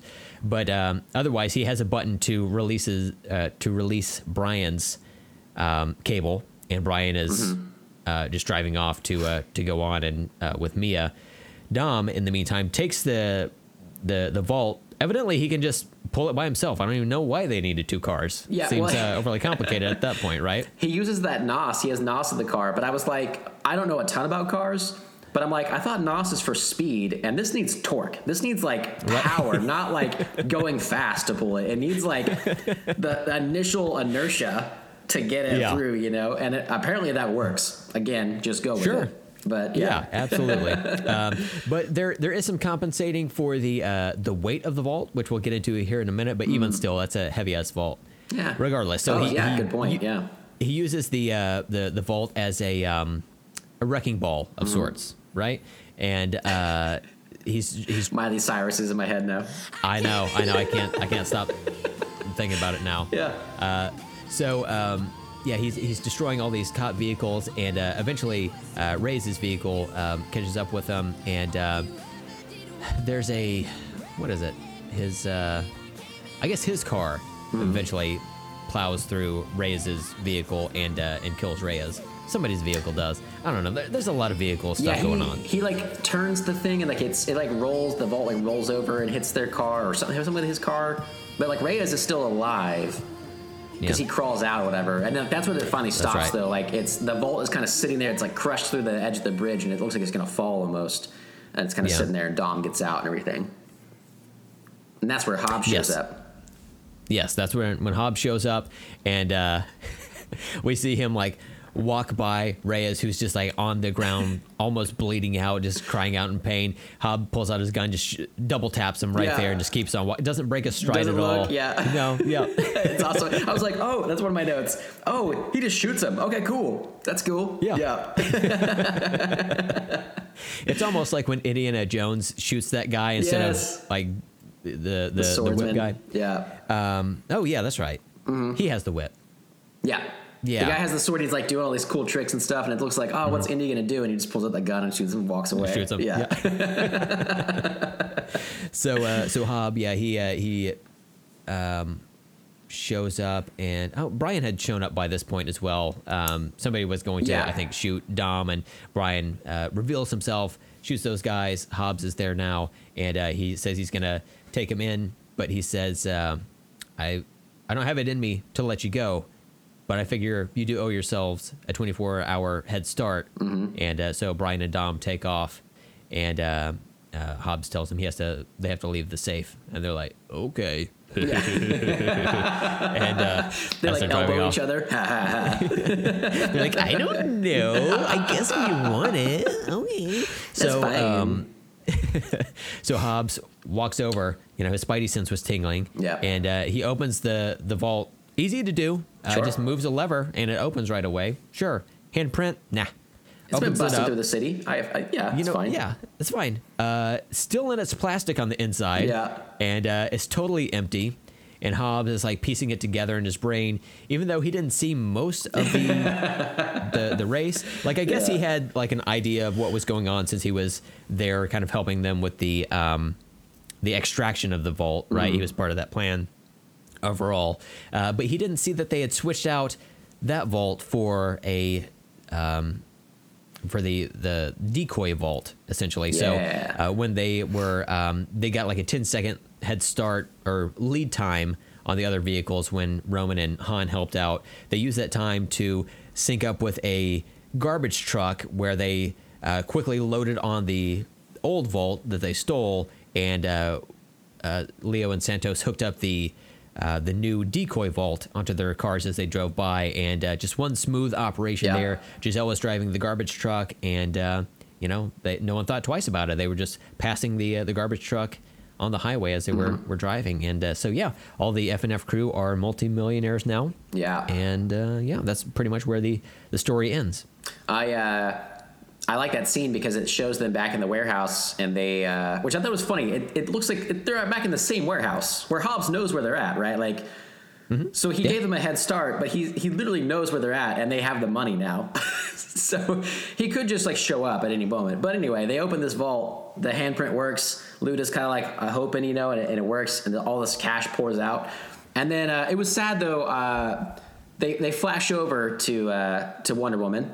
And she's just like in a garbage man's outfit, and I thought that was a poor ending for her. I didn't like seeing her that way, her outfit that way. But the rest of it, I mean, they're all multimillionaires. She can buy more clothes, I suppose, and live out their beautiful lives. Absolutely. So they're all rich now, and we get to see that Tej has built his garage that he wanted to do, and Tyrese made fun of him earlier for like, oh, so you want to be like. You want to have a day job? That's what you would do with your money, is just give yourself a career. He's like, man, that's what I love to do. So Tyrese shows up in this fancy-ass sports car. There are only 4 in the world. He made a deal with a guy in like somewhere in the Middle East for it. He drives up with it. And Tej is like, okay, well, we need to go. Let's go ahead and I'll drive. It's like, what are you going to drive? This clunker that you're working on? He's like, no, that. And turns out Ludacris has the exact same vehicle, whereas Tyrese had like one hot girl in his car. Ludacris had 2, and he's like, "Are you kidding me right now?" Which is a famous Tyrese line from this franchise. All right, cool. Okay. So, who else we got? There's like a bunch of different people we get to see, right? Yeah, so Leo and Santos, they go to a casino and they bet each of them like multi-million dollars on either red or black, and we don't see how that plays out. And then Han and Giselle, they're driving off somewhere. Giselle is sitting on Han's lap. Dangerous. And he's like, hey, let's go see the world or whatever. And she's like, don't you want to go see Tokyo? And he's like, nah, we'll get around to it. Looks directly in the camera and says the word wink, and then drives off into the distance. And then we have... Dom and Elena, who are together now, even though Hobbs is looking for them. Good point. She knows exactly where they are. She's not saying anything, and she shows up shows up to Brian and Mia's beach house, and they're just living their best lives. She got a big old belly, pregnant belly. She got a big old belly. She had a big lunch. Yeah. They're eating all those Brazilian fish tacos. So, you're going to pack on the pounds there. Absolutely. A little bit. But Brian and Dom, they want to have one final race to see who is the better driver. Yeah, it's a fun ending because they had that race earlier, and then Han and Roman were like, no, he let you win earlier, that $1 million a piece race, and Brian's like, no, I want one last chance, and they just kind of like glance over at their cars, and it's kind of perfect because it's like, you know, they have like their particular types of cars. Like Dom likes more like muscle cars and stuff, and Brian likes his other like Japanese import cars and everything, and they both have like really nice ones though, and it's like, oh, this is gonna be a cool little race or whatever. So yeah, it's a cool ending. I liked this whole movie, basically the way that shapes up and everything. Mm-hmm. It's good. Now, did you see the mid-credits scene? Absolutely. Okay, so speaking of bringing characters back, right? So we've got Hobbs working late night at his desk at whatever government agency he works for. Let's say Shield. Let's say Shield. Yeah. There we go. And he's working late night, and a high-heeled woman approaches his office with some important information, a file containing information that he might be interested in. Oh, yeah. And about that, yeah. Turns out it is... what is her name? I forgot the actress's name. Her name. Fuck, now I just forgot about it, too. I want to say Eva Longoria, but that's not right. No, but it's Eva Mendes. Okay, yeah. Eva Mendes. Monica Fuentes in the movie. Monica Fuentes. Yeah. So she shows up from Fast and Furious 2, or Too Fast, Too Furious. Sorry, didn't mean to confuse our listeners. Yeah, there you go. Second movie in the canon, to help clarify. She shows up and gives him a file, and he's like, "Does that have anything to do with Toretto?" And she goes, "No." Or I think he asked directly, "Is it Toretto?" And she said, "No." And he says, "Well, I'm not interested." And she said, "Oh, you will be. Keep looking." So he flips through some pages and lands on a picture of Letty. What? We thought she was dead. Yeah. Turns out, not in this franchise, baby. Again, like superhero things. No one's ever really dead. Exactly. So this is one of the things I had heard that she comes back in the series. So I was kind of waiting for it. I didn't know what movie she came back in, though. So, and I didn't know it was going to be like a mid-credit scene. That was kind of fun. So I kept waiting for her to kind of show up in this one, actually. And so, yeah, I don't know what's going to happen with that, man. I'm fucking pumped. Hell yeah. Yeah. I think that's the main storyline for 6, which I've only seen once. And I liked it, but I don't remember most of it. Like, I don't recall exactly which characters come back. Gotcha. Or if all of them come back, or exactly what the deal is there. But, yeah, very much looking forward to rewatching that one. So at the end of this one, I fucking loved it. I had such a great time. I want to watch it all over again. It has everything you want from an action movie. It has like great action, but like great humor. All the different characters they bring in and stuff are really fun, and how they play their different roles, like you said earlier. But towards the end of this one, I was like, I honestly don't know how this could get any better.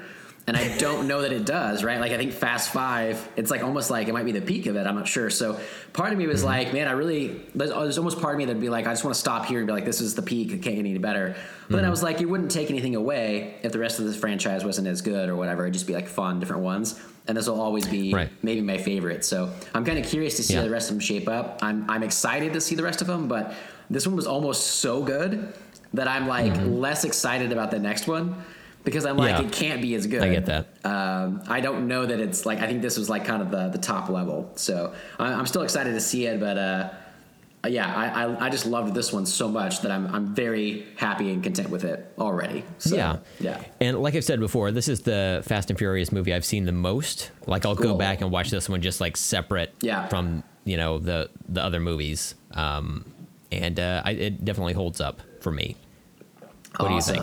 Yeah, I imagine it will for me. I'm definitely going to throw this into rotation from now on. So, do you think it's fair that I call this the Avengers of the Fast and Furious franchise? Does that make sense? So years ago, when I worked at Alamo Drafthouse, someone had, I think it must have been 6 or 7 was coming out. I don't know the dates for those, but and I wasn't a big fan of the series. And there was a guy who worked there who ran the programming for the Houston Alamo Drafthouses. And so he was like a big cinephile, and I respected his opinion on movies and stuff. And he loved this franchise, and that really shocked me because I thought that it was just like a dumb action franchise. And he had told me at that point that like it's like a superhero franchise and it's amazing. And I was like, I don't buy into that. And I heard that a few times, and not specifically with this movie that you call it like the Avengers. But now I'm totally on board with that. Like whenever they first did the jumping off the bridge or like off the cliff thing, and Amanda was like, "This is crazy. They would totally die." And I was like, "No, this is when they become superheroes." And she was like, "Yeah, I know." And from then on, we both kind of bought into that. But yeah, for sure. I mean, like they don't wear capes or costumes, but it's there, man. It's totally there. And I think even more to your point, when you were like everybody like gets together in that scene, it's like the coming together of the Avengers, the assembling, right. And it's like, oh yeah, this is like totally that. I'm totally on board with that idea. It's awesome. Wonderful. So that was Fast 5. Yeah. Next one is Fast 6 or Furious 6 I don't know. I think it's Fast and Furious 6. Okay, yeah, that's right. And then Furious right. 7, and then Fate of the Furious, right? Uh-huh. Yeah. Yeah, exactly how you would number a movie series. Jump over all over the place. It's fine. Yeah. Very easy to follow. We'll get to that one in the coming months, I'm sure. We've got some other stuff that we'll probably get into because we're approaching summer movie season. Yeah. So things are going to be interjected kind of throughout. So we may not be able to do it as in sequence. Yeah. In sequence? Well, for our shows, yeah. In a row. But yeah, we'll try to get to them soon because I can't wait that long. I got to see this shit. Right. Did you have any other thoughts on the movies? No, I just loved it. I'm very glad we're doing this series, man. It's a lot of fun. Hell yes. Wow. What a twist on this life. Right? It's been I honestly did. I thought I would like some of them and it'd be like a cool discussion. It'd be fun or whatever. But I thought at most it would be like, yeah, they're fun, dumb action movies. I didn't expect to fucking love these movies. Like that really shocks me. I was worried too, especially coming off of doing 2 Marvel movies back to back with Ant-Man and the Wasp and then Captain Marvel. How you would react to Fast 5, just because there's a bit of a tonal shift in a way. But I like that you did a double feature with Fast and Furious and then Fast 5. I think that was probably the best way to approach it. Yeah. And it was good because after watching Fast and Furious, I wanted to watch it again. And it was a nice kind of refresher since I hadn't seen it before and like leading right into this one. So yeah, I think that's a good point. And since I didn't love, like, I think if Captain Marvel had been, say, like the level in my head of like the Avengers or Infinity War, I would have been like, that's a little bit of like, this would have maybe come down. But I would say I loved Fast 5 like a lot more than Captain Marvel personally. So it was like a step up in the end.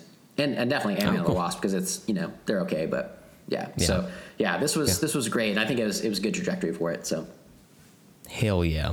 All right, well let's call it there and say, if you would please rate and review us on your favorite podcast app! ! Hey. If you have a show suggestion, question, comment, dog picture, what was the other show selfie? We never add that onto the script. I know. And it throws me off every time I try to say it. Pop culture combat contender or something specific you want us to discuss, be sure to contact us! Steven, if somebody would like to email us, where would they send that email? You would send that to letstalkaboutstuffpodcast@gmail.com. You can also follow us on Twitter and Instagram at LTASpod. You can follow me on Letterboxd and Twitter at StephenFisher22. I don't ever say anything. And you can follow Brent on Twitter and Instagram at Brent Hibbard. And I only dox you on Twitter. I put out all of your personal information. And it's weird that you retweet a lot of it, but hey, you know what? Cool. Famous fame, right? That's what I say. Absolutely. Yeah. So next week, we have an idea, but we don't want to say it yet just in case it doesn't work out. But we'll kind of play it by ear. Showgirls. I'm putting it out there. Showgirls. Here we go. I would totally watch Showgirls for this show. That movie was great. It's so fucking weird, man. Yeah, so we'll see how whatever works out. But tune in anyway because you guys will be here and you guys love us. So. Yeah, set your recorders. Yep. Plug in your VHS tape. I imagine like recorders you play. Yeah. like the flute recorder? Hot cross buns. Yep. The musical instrument anybody can play. Wait, what? The recorder? Yeah, I feel like everybody played that like in elementary school. Did you play the recorder? I had a kazoo when I was younger. That's the same. That was about as, yeah. I had that because you got. Yeah, it's as blowy as I got for sure. But yeah. Till I got older. Yeah. But yeah, I have nothing else. Anything for you, Brent? No, I'm good. No, It's so- good. We've talked for quite a bit here. We So, yeah, thank you for listening. We Yeah. appreciate it. And until next time, I'm Steven, I'm Brent. and let's talk later. Exclamation point. Well said.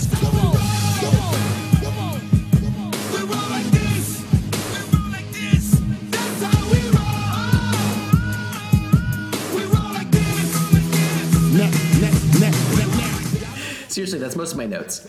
I just got really excited. It's like, Yeah. this person's here. This thing's happening. That's what I would do. I would like write down a character's name, and then I would like go back. It's like, wait, what do I want to say about this one? And I would like Yeah. throw down a little note beside it or whatever. Yeah. But yeah, it's fun to see all these characters show back up. It was like a homecoming of sorts. Mm-hmm.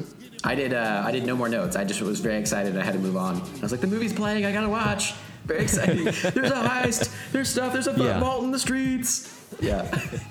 Yeah, especially if it's like the first time you've seen it. You know, Yeah. you definitely just want to get absorbed into it. Absolutely. It was great. People don't understand the sacrifices we make for the show, Absolutely. especially when we go see these movies in theaters. Ugh. Are you kidding me? Are you kidding me? I can't take a notepad in there. Nope. I have to remember this. I have to like sacrifice portions of my memory to remember that for this show. Yeah. For this show. It's a lot of work. I thought about getting one of those pins with a light on it that some reviewers use, but I'm very big into the sanctity of the theater experience, and I don't want to fuck people up, so I can't do that, and I can't see otherwise. So yeah, you just have to remember it. That's tough. I had to come back and write notes after I saw Captain Marvel again because I was like, what do I want to talk about? I'm gonna forget. So it's tough. Well, luckily you wrote them as you were driving home. Yeah. And you just put them on your steering wheel and were writing Yeah. as you were driving. I had my Patagonia next to me. I just set my book across the steering wheel like a truck driver. Wrote stuff down. You were feeding it chocolate, right? Hey, so yeah, reading chocolate. We joked about that in that movie that he's like reading a magazine while he's driving. And the other day, Amanda and I were following some person in a car, and she was being all erratic, and it was annoying me. And she finally got in a left turn lane, and we passed her. And Amanda was like, she's reading a fucking book, and she had a book across her steering wheel. Legit. Holy shit. Yeah, we saw that in Houston. That's the things we're dealing with here, God. Brent. Man. Yeah, ridiculous. I was like, Well, look, you can't put it down. It's a good book. look, when Bill O'Reilly puts out a new book, you're going to get enthralled, okay? I have a whole shelf dedicated to him. It's called the Fuck You Shelf. See the money folding, everybody see the way we hit it. Chosen when we hit the road and everything is golden. Y'all already know how we get it. Peel out on their ass, 160 read on the dash, hand on the wheel and my feet on the gas. Got everything on smash. Don, no, Mar, let's get it. Reek the Ville, J-Do, what up? See the way we do it, see the way we cut up. Put your money where your mouth is, or shut up. Okay. And I've got a sync word. Do you have a sync word? Never. Never. Okay. That'll be the policy for the foreseeable future. Yeah. The sync word will be arm butter Okay. in honor of The Rock's greased up, Holy shit. muscly, Yeah. fucking superhuman arms. Yeah, absolutely. The sweatiest possible human that has ever existed in this film. I didn't check the credits, but there definitely probably was like a sweat wrangler that like just followed him around and just made Yeah, him if you look stay sweaty. all the way through the credits, there's like a whole, you know how like in a Marvel movie there's like a whole string of names that take up almost the entire screen of like CGI artists and whatnot. Yeah. There's like one's like arm butter specialist, and it just team. it scrolls for like a solid 8 seconds. It's just the entire screen. It's actually longer than the CGI artists. It's very interesting. Absolutely. Yeah. And- And there's this one guy who is listed as lead arm butter specialist / stunt driver. So Interesting. he was very busy on the set of this movie. That's fantastic, though. I mean, like, dual jobs. That's pretty cool on the film set. So. Yeah, absolutely. And the best ones, obviously. All right, so let's think with arm butter on 3. 1, 2, 3. Arm butter. Sexy. Real quick, it sounds like Miles is getting sick in there, and Brandon needs my help. So Uh-oh. let me. Do you want me to just call you back? I'm not sure. Okay. It might take a few minutes. Yeah, that's cool. Yeah. Okay, cool. All right. Okay, we'll just stop it here. Cool. All right. And then arm butter, also on 3. Cool. 1, 2, 3, arm butter. Excellent. You know, Skype has been working out for us so well lately. We haven't had a bunch of sync words in a row that we used to have for like the outtakes. Special circumstance. Sorry, my dog was sick. By the time I got out there, though, it looks like he had already like thrown up whatever he needed to throw up, and I was expecting to walk around the corner and see him just like, you know, just being kind of mopey or laying down or whatever. I opened the door and he comes flying around the corner. He's like, "Hey, Dad, what's going on? Let's fucking party!" So he's just like better. Yeah, he was like a caffeinated toddler just running around. So Awesome. ended up being good, but yeah, Puke and rally, man. absolutely, He gets it. absolutely. Yep. We've all been there. Check out that Justice League episode if you want to hear some adult version of that. But yeah. Awesome. Hey, Toretto!